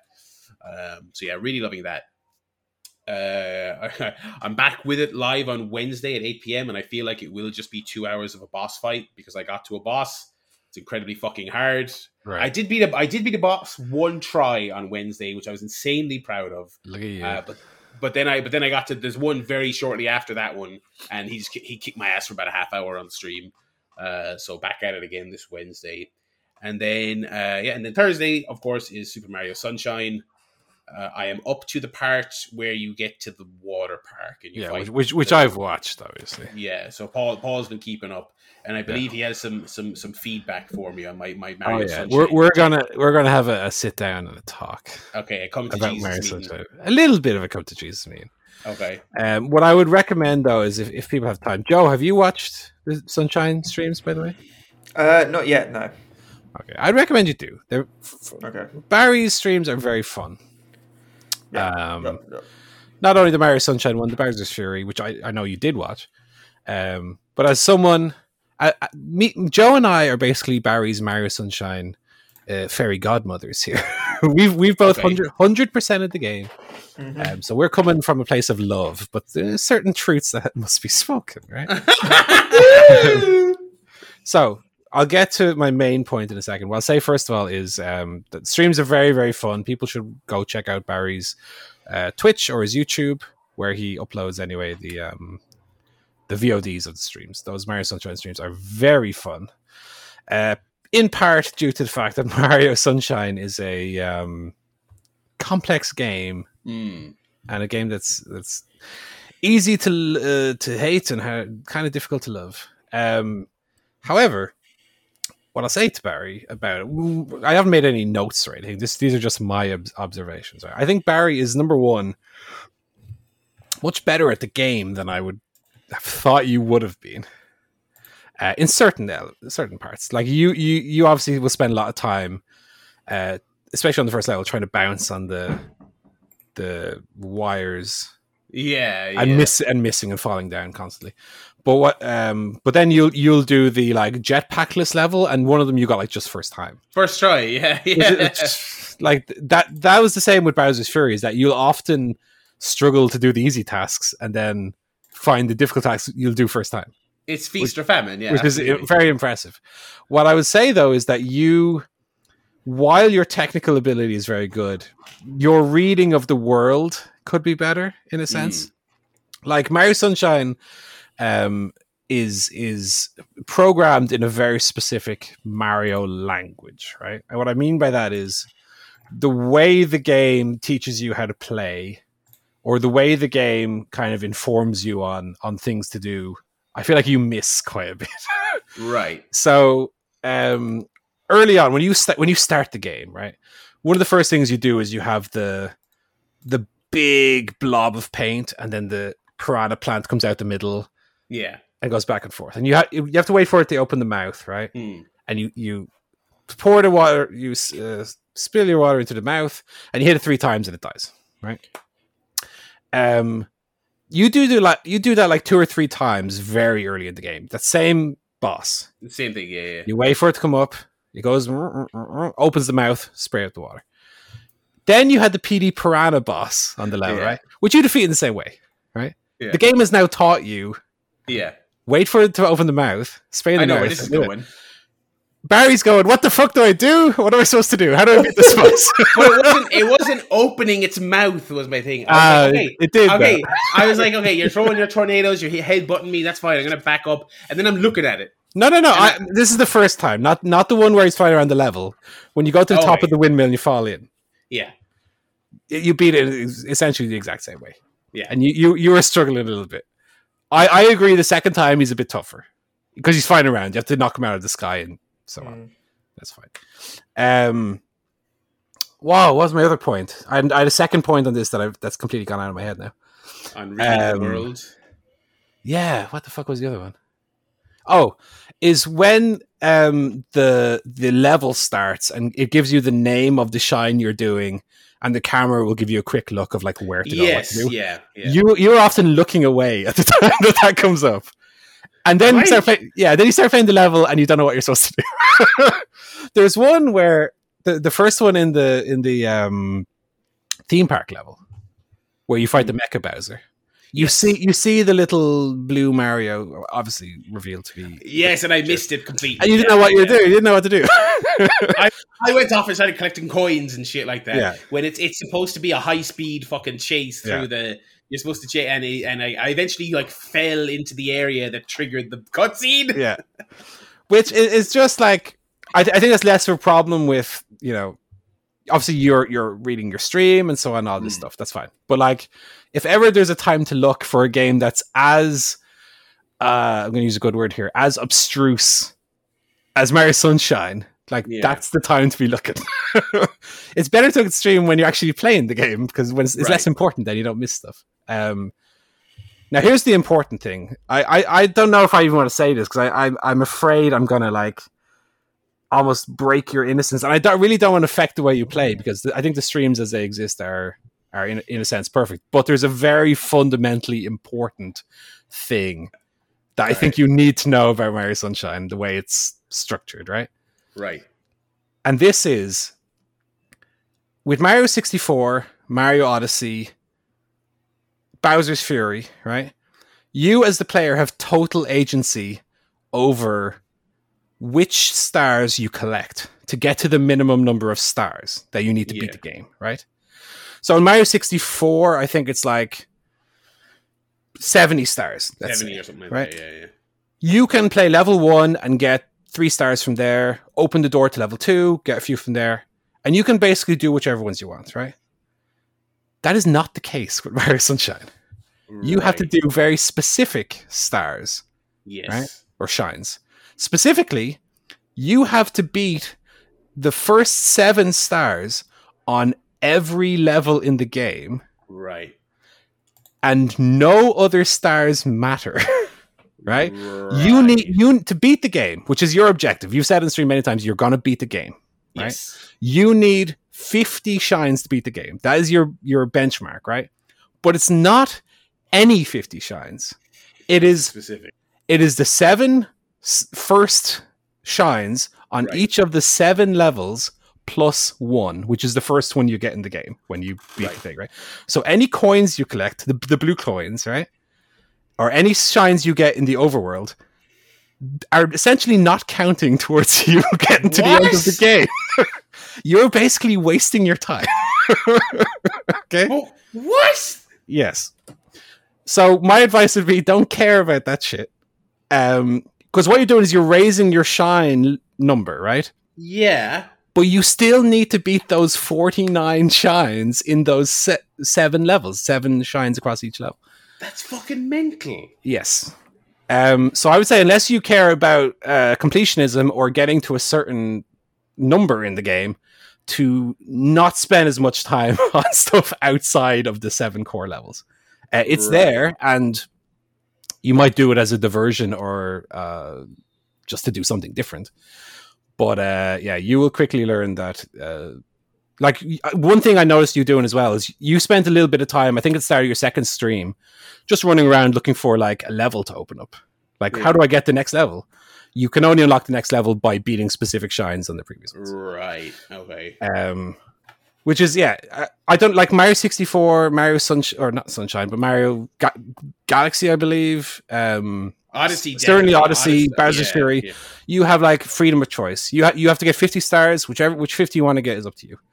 Sunshine, for whatever reason, is not built that way. To unlock Corona Mountain, which you saw get mentioned in the stream, right? To unlock that level specifically, you have to beat the 7 stars on all the other levels. All the other ones, okay, yeah. So that is legitimately, I had never even considered that, because I was literally thinking it was just a case of, I was running around and I was trying to, and then I realized I did a couple of like open world tasks where I was getting blue coins. Like, well, no, I don't want those because I just want stars. Because I assumed once I hit a number, then you know the cutscene where you see the submarine go off to the, but I suppose that only triggered because I beat Acer. I think after I beat the PD Piranha thing the second time, then it was like, oh, by the way, you can go over here now. I did, that's actually okay, because I was aware that it does have, relative to other games, it does have a fairly limited amount of spaces, and so I'm kind of like, you're kind of expected to like maximize your completion of each area more so than 2 here, 3 there, 4 there. Okay, I will keep that in mind for next time. Yeah, because I'm absolutely just trying to do progress, and then finish. Yeah. I'm not trying to do any kind of ridiculous completion. Yeah. So you've already spent an extra maybe hour. The bones of an hour. Yeah. Okay, that's great. Yeah, it's like while Joe and myself were playing, we obviously were completing 100% the game, so we didn't really care about that. But I can definitely see from the point of view of just want to do the bare minimum, there's going to be certain shines in those levels that are just such a fucking pain in the arse, but you're going to have to do them. Yeah, you're going to have to do them. You have no choice if you want to beat the game. Excellent. So yeah, Mario Sunshine. That's why we all love it. Am I right? But I'll tell you what. I mean, listen. I am enjoying it as a video game more than I was kind of expecting. Especially after I came on this podcast multiple times and I stressed how disappointed I was with Mario 64. And I'm not beating Mario 64 up too much because it is literally a fucking progenitor of the 3D genre. So I will forgive it for maybe being a bit old. But I was like, they didn't do any work to any of these games to modernize them in some basic quality of life ways. That's also true of Sunshine. But Sunshine feels a little bit more natural and modern in the hand than 64. And also, I remember hating it as a kid, which is why I never played it for that long. But I think the fucking flood thing is satisfying enough to use, and they in typical Mario way, they use it in some kind of interesting way to kind of rotate some obstacles and trigger things. I think that's good. Now, the only thing is that, not unlike Red Dead 2, there is like a seemingly completely arbitrary meter that you don't see, that when you're flying, no matter how much water you have a hard limit of like 6 seconds or some shit like that is not indicated anywhere on the screen. Correct. It's just like, this is it, you're falling here. I'm like, but I have a full tank of water. Why? And that's fine if you want to have limited sprints in the air, but that has to be documented somewhere so that I know, yes, you're about to run out. No, you're not about to run out. But other than stuff like that, I think it feels pretty good, and the music is good, and the music might be better than 64, if we're going to be spicy about it. But yeah, I mean, one thing I would say is, because I do want to see it, and like I say, I don't want to affect your stream too much. I want you to do the funnest for us, the viewers, the funnest shines, which are for you going to be the most frustrating. Now, one of them you're going to have to do as a matter of it being mandatory, which is on the beach level where this sandcastle thing and you go through. One of the ones on that is fucking painful. Lovely. The watermelon one. Joe knows what I'm talking about. I think I've seen this. I think I have seen it. Yeah, it is. You like throwing them down a hill or something, or rolling them down a hill. Push them down a hill. That one is hell on earth. But I want you to, one that you were very close to doing the last day is the one that's underneath the bridge that you need to get on the boat to jump up. Oh yeah. Do that one anyway. That one would be a bit of crack for the stream. But I almost didn't even want to tell you about this structural thing about Mario Sunshine, because I just wanted you to fucking play it for 70 weeks and not understand why you couldn't unlock the last level. Yeah. If there's one thing I do need guidance on, I think I think my game world reading skills in general probably aren't very good. I don't think I would have picked up on that. And one of the key bits of help I'm getting on the Bloodborne streams, and this is kind of one of my issues why I don't play a lot of Souls games anyway, is that those games are very obtuse, and they've no maps, and they've no indicators, and they've no nothing. Right. And it's like, it's this labyrinthine world, and this one hallway is progress. This other hallway is a dead end. The third one's a dead end, and you will instantly die if you go down there. And I'm like, so on the Wednesdays, I am getting a lot of, okay, look, you just want to go here. And I'm like, that's thank you. I'll happily fight a boss for the rest of my life, but if you, just so long as you tell me where to go. And I think I kind of feel the same way about Sunshine. I don't want to play Sunshine until Christmas and then go, what the fuck? Why haven't I fought fucking Bowser? What is I've got 100 shines. Yeah, why is this not working? That would drive me demented, and I don't. As much fun as it is to get wound up, I don't want it to drive me so demented that I'm like, I just don't want to play this anymore, because I don't exactly. I don't want to, because that's why I'm picking these games very carefully, because I'm expecting them to be challenging and therefore fun, but I don't want it to be one of those things. I would probably never do a puzzle centric game or a kind of obtuse role playing game on stream, because if it's something where I have to logic my way through it, I would probably just get frustrated and give up. So I don't want to do that. And there's something that Sunshine doesn't tell you. is that you need to do this. You just have to look it up and figure it out. And know it, yeah. Okay. So that'll be interesting, yeah. So I'll keep that in mind for Thursday. But, I'll definitely still be going out and about things my own usual way. Well, that's the problem is, like, from a completionist point of view, as Joe and myself said back in the day, so much of the game is collecting coins and collecting blue coins. Yeah. But you don't need to do it if you only want to beat the game. Whereas if you want to, like, complete the game, you have to collect, like, is it 210 blue coins or something fucking insane like that? Mm-hmm. And also, one thing to note as well is when you go in or out of a level, like, when you've gone down through the pipes and walk around and collecting coins and stuff, that's all reset when you go in and out of a level. So you don't stack up those coins. You don't keep those coins once you go into the level. Anyway, that's a fun game that I will never play again in my life, having completed it. I can't wait for that watermelon. Cannot wait for that watermelon level. Your fucking eyes are going to fall out. That level could legitimately be an entire stream. or maybe two. Or it'll be one that you do first time, because that's how you do these things. Well, that's the... But I'll tell you, I didn't do it first time, and I didn't do it 50th time. Anyway, that's your Pokemon, your Mario Sunshine. Mario update. They're still selling the 3-pack on, like, Amazon. Because I never bought it. You see, I still don't have it. But I do like how Sunshine looks in kind of the up-res graphics and widescreen. I will definitely play Galaxy once I'm done with Sunshine. I don't know if I'll do it on air, but I'll definitely play it. Lovely game. So I finally put the kibosh on Pokemon Snap. Rolled credits on that. Didn't 100% it. There's still maybe 30 or so out of the, like, 200 challenges in the game that I didn't do. I've done like 100 and I think it's something like 150 out of 180. So I've done most of them, but I left a few for, like, if I ever get the itch, I can go back and have some content to, like, something to do, yeah. But yeah, I clocked in 46 hours on that mother, which is far more than I thought I put into Pokemon Snap, and is in fact way more than I put into Final Fantasy VII Remake. But I really enjoyed Pokemon Snap, but at the same time, I'm happy it's over. I'm happy to be playing other stuff, because I definitely hit a wall towards the end where I'm like, I can't be playing this fucking Pokemon photo sim anymore. So I'm back on Paper Mario Color Splash on the Wii U. About a third of the way through that. Once I beat that, I'm going to play the Switch version, Origami King, which I still have never touched. But I'll have beaten every Paper Mario game that came out prior to that, so I'll be up to date on the franchise, and then I can start the new one finally. I feel like the new one's going to be pretty similar to the Wii U one. That's the direction they've kind of gone in. From speaking to people who played both, that was it's very much a modern Paper Mario. Also, I know people who like that series who love that most recent one, so I think you might like it. Well, knock on wood. I still haven't finished it.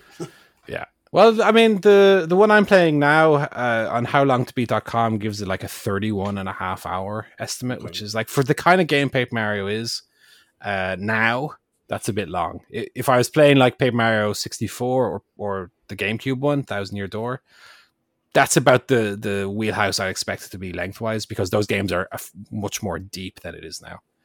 They're a bit more classic RPG. The modern ones are a bit more action games with a little sprinkle of RPG elements on them. And then I finally gave a go to Thief Simulator, which is one of those Switch games that was like €2 one day. And so I was because from the screenshots of and so on, it gave me kind of a Hitman vibe. I didn't have any expectations it was going to be as good as Hitman, but I figured, since I beat Hitman, maybe to have something similar, albeit a little bit worse, wouldn't be a bad thing. What I would say about it is I think it would be a very good VR game. And in fact, there is a VR version on PS4. But as far as being a regular controlled game, I find it's a little too basic. It's a little too simple. And also there's elements of it that I guess are supposed to kind of wow you in VR, but playing them normally, they're a bit simple. So, like, in a sense, it is a little bit like a first-person Hitman game. You have your crowbar, you walk around the house, there's people looking out windows. You have to sneak past them and break. There's like weak areas in the house. You can break in a window or break through a fence or whatever.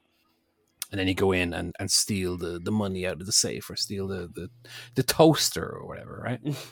And then the weird thing is, then when you escape, there's like your car, right? And you have to get into the car and drive it in first person through the neighborhood. Oh, what? And then you have like your home base with your like computer, which has your like buy your perks or sell your stolen stuff for money that you can use to buy your perks and all this, right?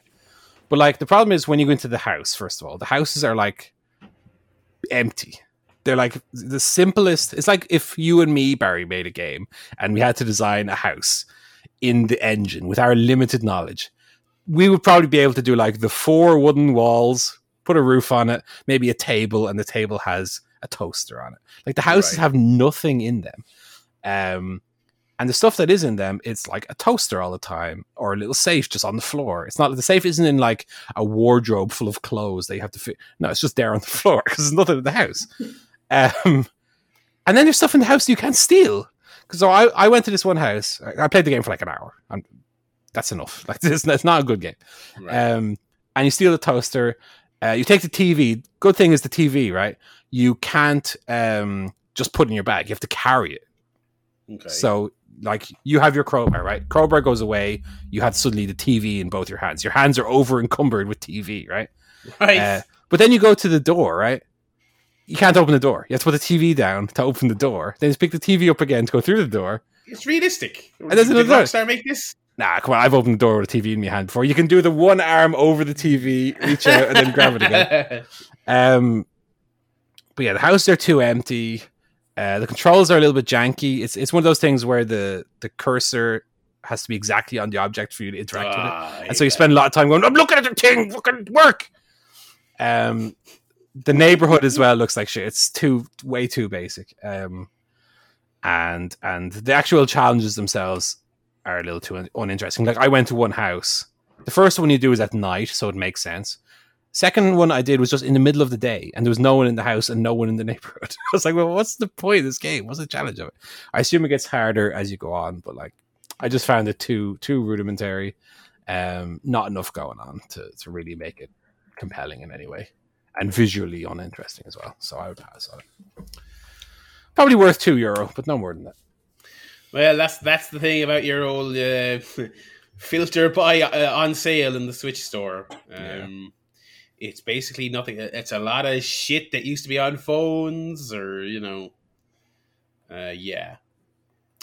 that's the video games for this week, and I suppose we should talk about a fairly newsworthy week of wrestling. Not news in the news sense per se, but hey, we had the return of fans this week.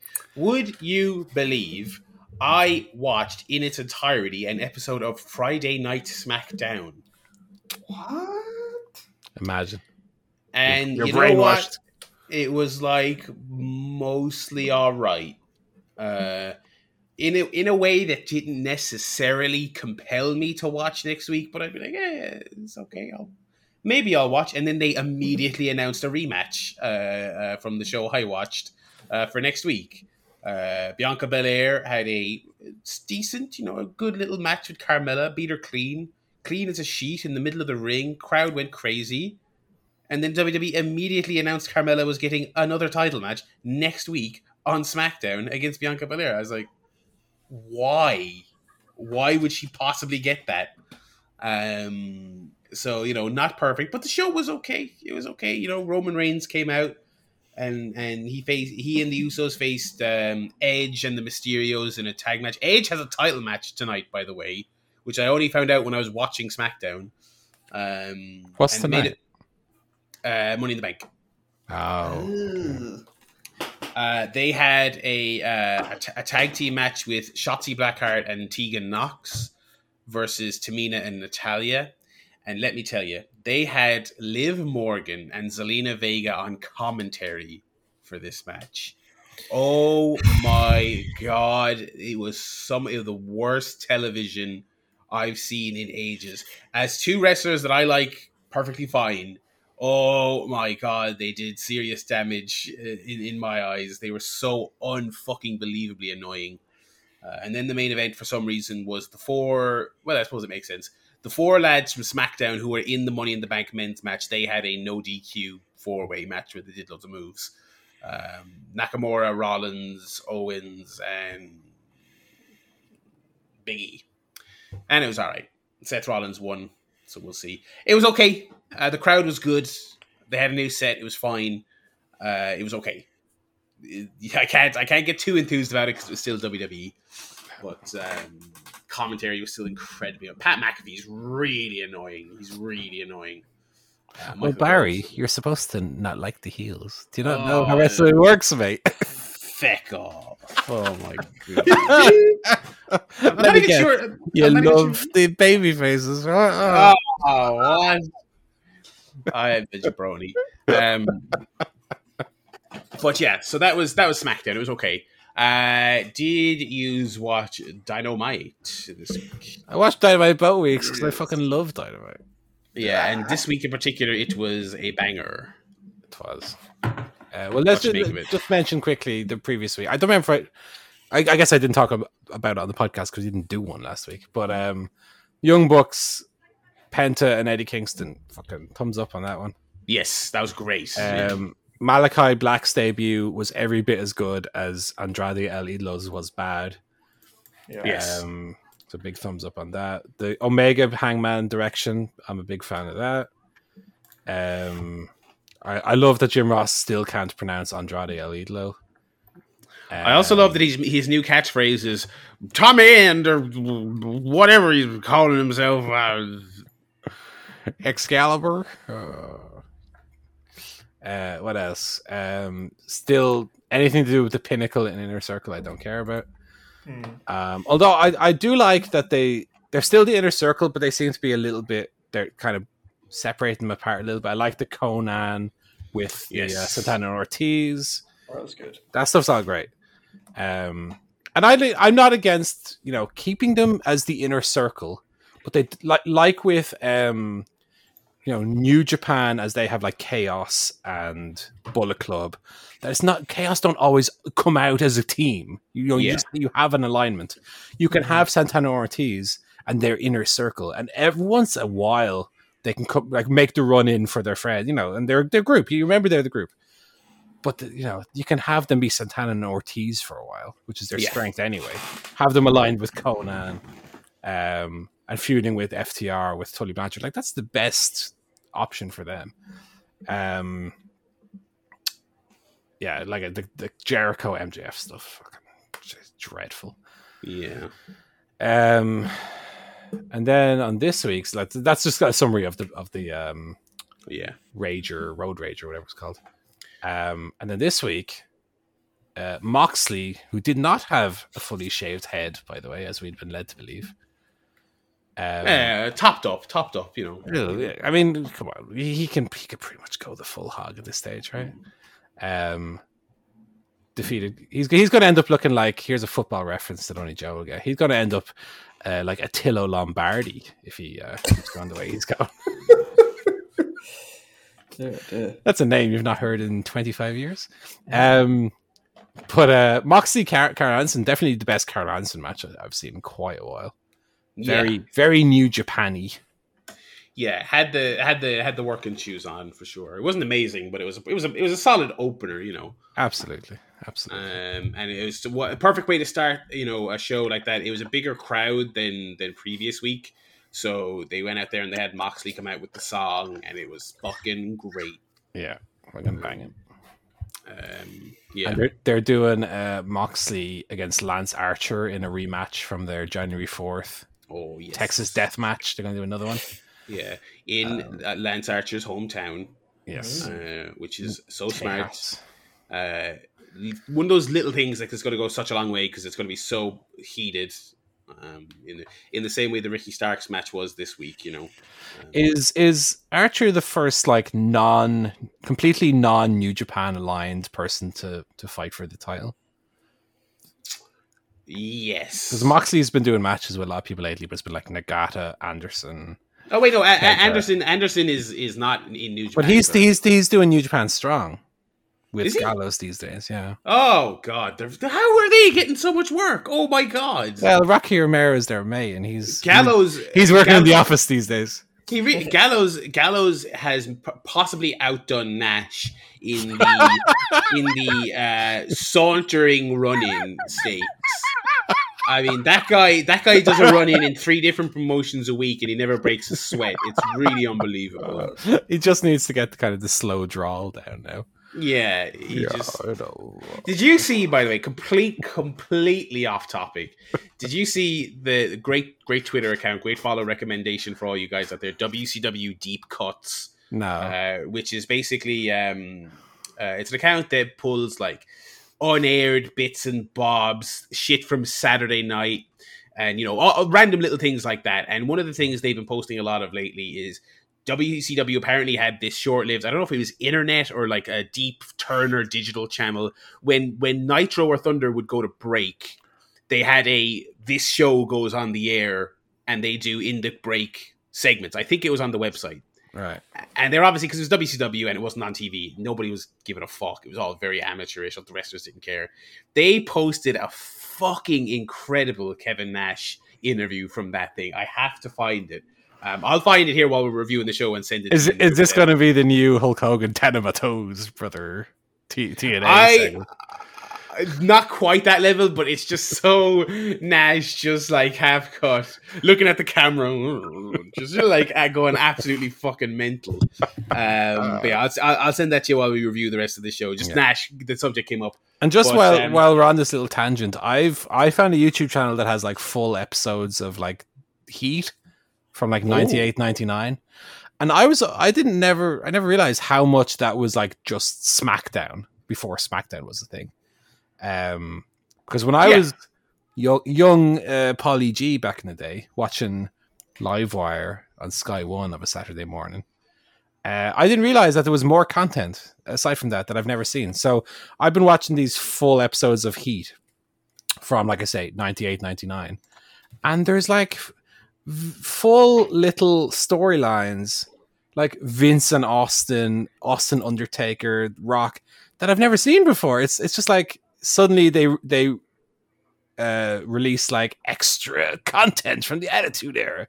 So if people nowadays like me, like I was completely unaware of this until just the other week, there's like loads of new stuff that you can watch from like the heyday when you're a big fan of. So I was watching especially like heats that they used to do like the night of the pay-per-views. You'd have like little storylines just for the Heat that built to the pay-per-view, with like Shawn Michaels as the commissioner fucking coming out, who's like, by the way, one of the best characters in the Attitude Era. Hey, Avon Man, doing his little dance. Just fucking great stuff. I recommend if you just search YouTube like Heat full, it's on the network probably, but fuck network. Go on YouTube, Heat full episodes. Oh, they're so fun. They're like an hour long. They've got 3-minute matches that always end in disqualification by a run-in, right? Yeah, every time. I did. It's good that it is on that YouTube. I don't think it is on the network. I think it's one of the big absences, because like they have most main WWF stuff up there, but for whatever reason they don't have that. So I'm glad it's up somewhere. Yeah, but it's not all like Godfather versus Midian. It might have one of those at the beginning, but then the main event would be like The Rock against The Undertaker. Like it's really what SmackDown eventually became as a 2-hour show. They used to use Heat for that, and I always thought Heat of being closer to like a main event or a Velocity, with like the dark matches before Raw. But actually, they had a lot of good shit on it. It was they really did. It is a buried little treasure trove, I'd say. 100% it is. I'm back on the also, I watched that segment where Jeff Jarrett hit fucking Moolah with the guitar again. I was pissing myself laughing. Great. Back on Dynamite, we had another Tommy End segment with Cody. Yeah, same basic thing. The lights went out. Tommy End came out, kicked him. No, he didn't kick him. They just had a brawl. Wait, did they? I thought and they were pulled apart. No, they had a brawl. Oh yeah, I'm getting my weeks mixed up. Yeah, he did. Yeah. Yeah, fair enough. so long as they don't the video they played for Tommy End before he came down was one of those things. It was one of those Bray Wyatt things I just roll my eyes at. The smoke machine and but it's not very even the presentation. Like, I didn't hate the presentation. It was just the verbiage. It was, the lamb to the slaughter. Blah, blah, blah, blah, blah, blah. I don't need poetry. I really don't. And it's one of those things where I don't hate it necessarily, but because other companies are doing so much of it, I really just want AEW to be the place where lads just show up and fight. That's really all I want. I don't need it to be anything else. I don't mind to have one character who does it. Yeah. As you say, WWE have a lot of overly verbose promos. Yeah, I think he'd be more effective anyway, like you say, as a kind of more silent character. But I don't hate what they're doing with it so far. I had more of a problem with the presentation. The fucking wacky lights and the smoke machine and like that shit. It could have been taped at SmackDown, that thing, yeah. 100%. You alluded then to Ricky Starks and Brian Cage. Yeah, it was good fun. So I guess Cage is out of Team Taz now, I guess. Yeah. Or they might, I could see it. I can in my head hear a Taz promo where he tries to swing it as, we have to put a little beating on you, get your head back in the game, but come back into the fold, and then Brian Cage will be like, "Fuck off! You took my fake belt off me." I think Cage is the good one to turn face anyway. Yeah. Yes. I like that group dynamic with Starks, Hobbs, Hook, Taz. Yeah. Cage is just a weird one. He's obviously super talented, but the only place I've really bought into him as a top guy was Lucha Underground, which is like a whole different other thing. I kind of like him as the position he's in right now, which is strictly mid card, but solid mid card. He's not on Dark. He's on Dynamite. He has matches regularly. They're good matches. Ricky Starks, great to have him back in the ring. There was a really fun, really solid, let's get the fucking train back on the tracks promo from Britt Baker. Yes. I'm still uncertain about Britt though. Like, they have her, she's coming out the heel entranceway. Yeah. And Nyla Rose, she's feuding with Nyla Rose, who is like acts like a heel regularly. It has Vicky Guerrero as her second. I don't know why they haven't just gone with Britt being the babyface, because everyone loves her anyway. Yeah. Is she like the anti-hero, I guess? Is that the idea? I think that's the thing. They don't want to make her like lame by making her a hero. But they don't have to. She can be the same character. She can just come out the other entranceway and fight heels. Like, yeah. Like, it's not, obviously the Jericho face turn was massively botched when he stopped acting the way he was acting and turned into an obnoxious idiot. Britt Baker, they can literally have her just act exactly the same way, but like fight heels and have her come out the babyface entranceway, and people will cheer her as they do anyway. Like, no one is going to be behind Nyla Jax, fuck me, Nyla Rose in that match. No one's going to care. Yeah, they won't care, but they'll be behind Baker. Obviously, they will. Of course, yeah. Especially when they're building to Britt Baker's homecoming in fucking Pittsburgh. Yeah. That was one thing that was interesting, actually, was, so Nyla did a retort with Vicky there, and Vicky spoke for a little bit. They had a segment with Andrade earlier in the night, and he did not have Vicky with him. And he had a new kind of character. That character was there the previous week as well. Was he? Vicky. Yeah, dusting his jacket off. Yeah, he was there. Oh, okay. What the fuck? I wasn't paying attention. But yeah, interesting because they have had no shame in having Vicky in 2 and 3 segments fucking for weeks now. So interesting that they decided to keep her strictly with Nyla for now. We got a Christian Matt Hardy match, which was better than I was expecting. Wait, on Dynamite or on the Heat I was watching? What you talking about? Both, actually, funnily enough. I thought it was, the funny thing is I'm watching it on Fight, and so you've got the picture-in-picture, which is usually really good, because it means you get long, uncut matches. Yeah. That was one thing I noticed when I was watching SmackDown. It's not really their fault, but like the matches just fade to black and fade back up, and it's half over.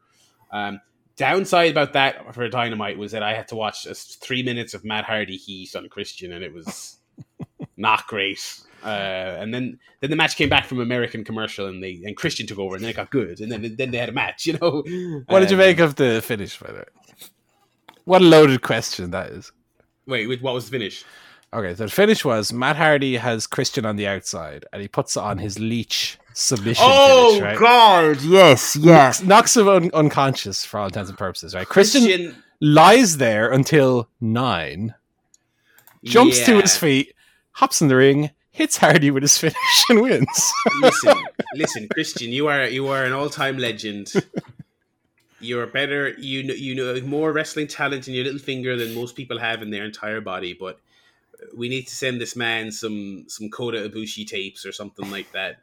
You gotta do the 9 count better than that. You can't just pop up and run in and do your move. It's not SmackDown versus Raw. Like, it was really bad. It was really bad because it was like, because they had a camera on him, and I was kind of like, when the referee, because I knew, of course, Christian was winning. He's presumably getting a title match at some stage, and Matt Hardy is literally just there to put people over. So when the referee got to 8 and Christian literally hadn't moved an inch, I was like, oh my God. I was like, he's going to just jump up and get back in the ring, isn't he? And win straight away. And that was literally what happened. It was so bad. Like, conceptually, it was fine. But like I said, like, you know, Kota Ibushi is the example I always think of, because when he does those 19 counts, he's dead on the floor, and then he starts stumbling about, and he literally just flops into the ring at 19. He's always the one. The Tanahashi's another one. Yeah, Christian. Oh God, that was bad. At least it was Matt Hardy. At least he didn't do it to someone credible. Yeah, like Matt Hardy, when he got in, did try and do Twist of Fate, but it was so immediate where he was unconscious after being like choked out, basically, and 14 seconds or like 2 seconds after just about getting into the ring, he's hitting his finish for the win. It was a little bit like Adam Cole taking the tombstone that one time. But anyway, Miro continues to be like one of the best things on the show. What a fucking turnaround that has been from. Yeah. I don't remember about you guys, but I definitely gave him my flop of the year last year. He won't be getting that this year. I'll say that. No, he's great. Guevara defeated Wheeler Yuta. I'm not familiar with Yuta, I must say. He's been around for ages. But it was good fun. Thought it was interesting they gave him 2 wins on Dark, which they don't usually do with the Dark, jabrones. Yeah. And I really appreciate that they showed that as well on TV. Like, look, this guy's wrestling Sammy Guevara. He actually won matches on our like prelim shows. So there you go. I thought that was a nice touch, and he's solid. Yuka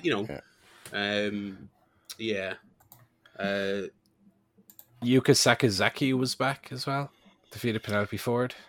Surprisingly over. I mean, I guess it makes sense because they pushed her reasonably hard before the pandemic, but that was also a year and a half ago. Yeah. So yeah, I guess again it's one of those things. Maybe give wrestling fans more credit than you might think. She comes out in Aladdin pants with a very distinctive song, and so people are like, "Oh, I know this girl." They gave her a decent. She got a better reaction than Penelope Ford, who's been there all year. The other thing that was missing from this was one of my favorite wrestling tropes, which is sarcastic Jim Ross. Magical merry-go-round. Magical girl splash. Give me a break. Excalibur, why don't you fucking explain to us there what the fuck this person? Oh my God! I was watching Heat. Sorry, but I'm going to be talking about Heat for the next few weeks of this podcast. But it was one where it was like the debut of Too Cool, as they became too cool from Too Much. Ooh. And one of my favorite things is Jim Ross going, Grandmaster Sexy. Tremendous. And so I was hoping that he'd give Magical Merry-Go-Round and Magical Girl Splash the same treatment. He didn't, unfortunately. But, I must say, when I was watching, I did go, Magical Girl Splash. Give me a break. But she was good, and that was fun. And then we had the coffin match, Darby Allin and Ethan Page, which was great. It's tremendous, yeah. Yeah, they bring the best out of each other. They did not have the giant WWE casket. Yeah, it's a normal. Just a little one on the floor. Yeah. Even Lucha Underground had the very big one. Yes, yeah. This was very much in the ballpark of the Lucha Underground casket match. That was. Yeah. I wouldn't be surprised if Darby made the coffin. Yeah, it had his thing written on it. And I'm sure it was his fucking idea to jump through the thing as well. Oh my God, at the end.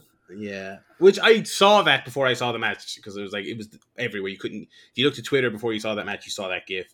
I didn't realize that was after the match. That was so funny. What a fucking idiot! I was like, oh, did they get a second coffin for the finish? Yeah, well, the finish itself was a little bit anticlimactic. I thought that was the only bit of the match where I felt like, oh, he jumped on with the skateboard. That was the finish. Yes, yeah, especially since Paige did the power bomb before that. Yeah, I suppose they couldn't do the coffin drop through the coffin as the finish. Because the rules, like you put them in the coffin and close it. But you know, that being the last thing you remember, when people think back to the coffin match, they won't think, "Oh, Alan won when he jumped on him with the skateboard." They'll think, "Oh, I did the coffin drop through the coffin." Great visual. I fully expect that will be in the Dynamite opening next week. By the way. Oh yeah, okay. I think that will be, and it'll be a worthy inclusion, I would say. They're very good at keeping the opening updated. Especially after Double or Nothing, they were straight in there with the footage of the fans again. You know, get that empty arena shit out of here, which is the way it should be. I've after seeing the artwork for this episode. Oh my god!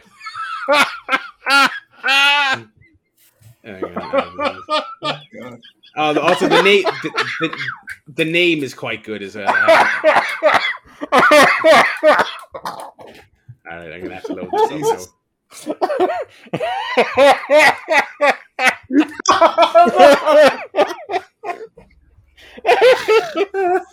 Oh, good. Listeners, if you're listening, you can presumably see the artwork on your listening device, but I'm after seeing it for the first time. Oh my god, that's perfect.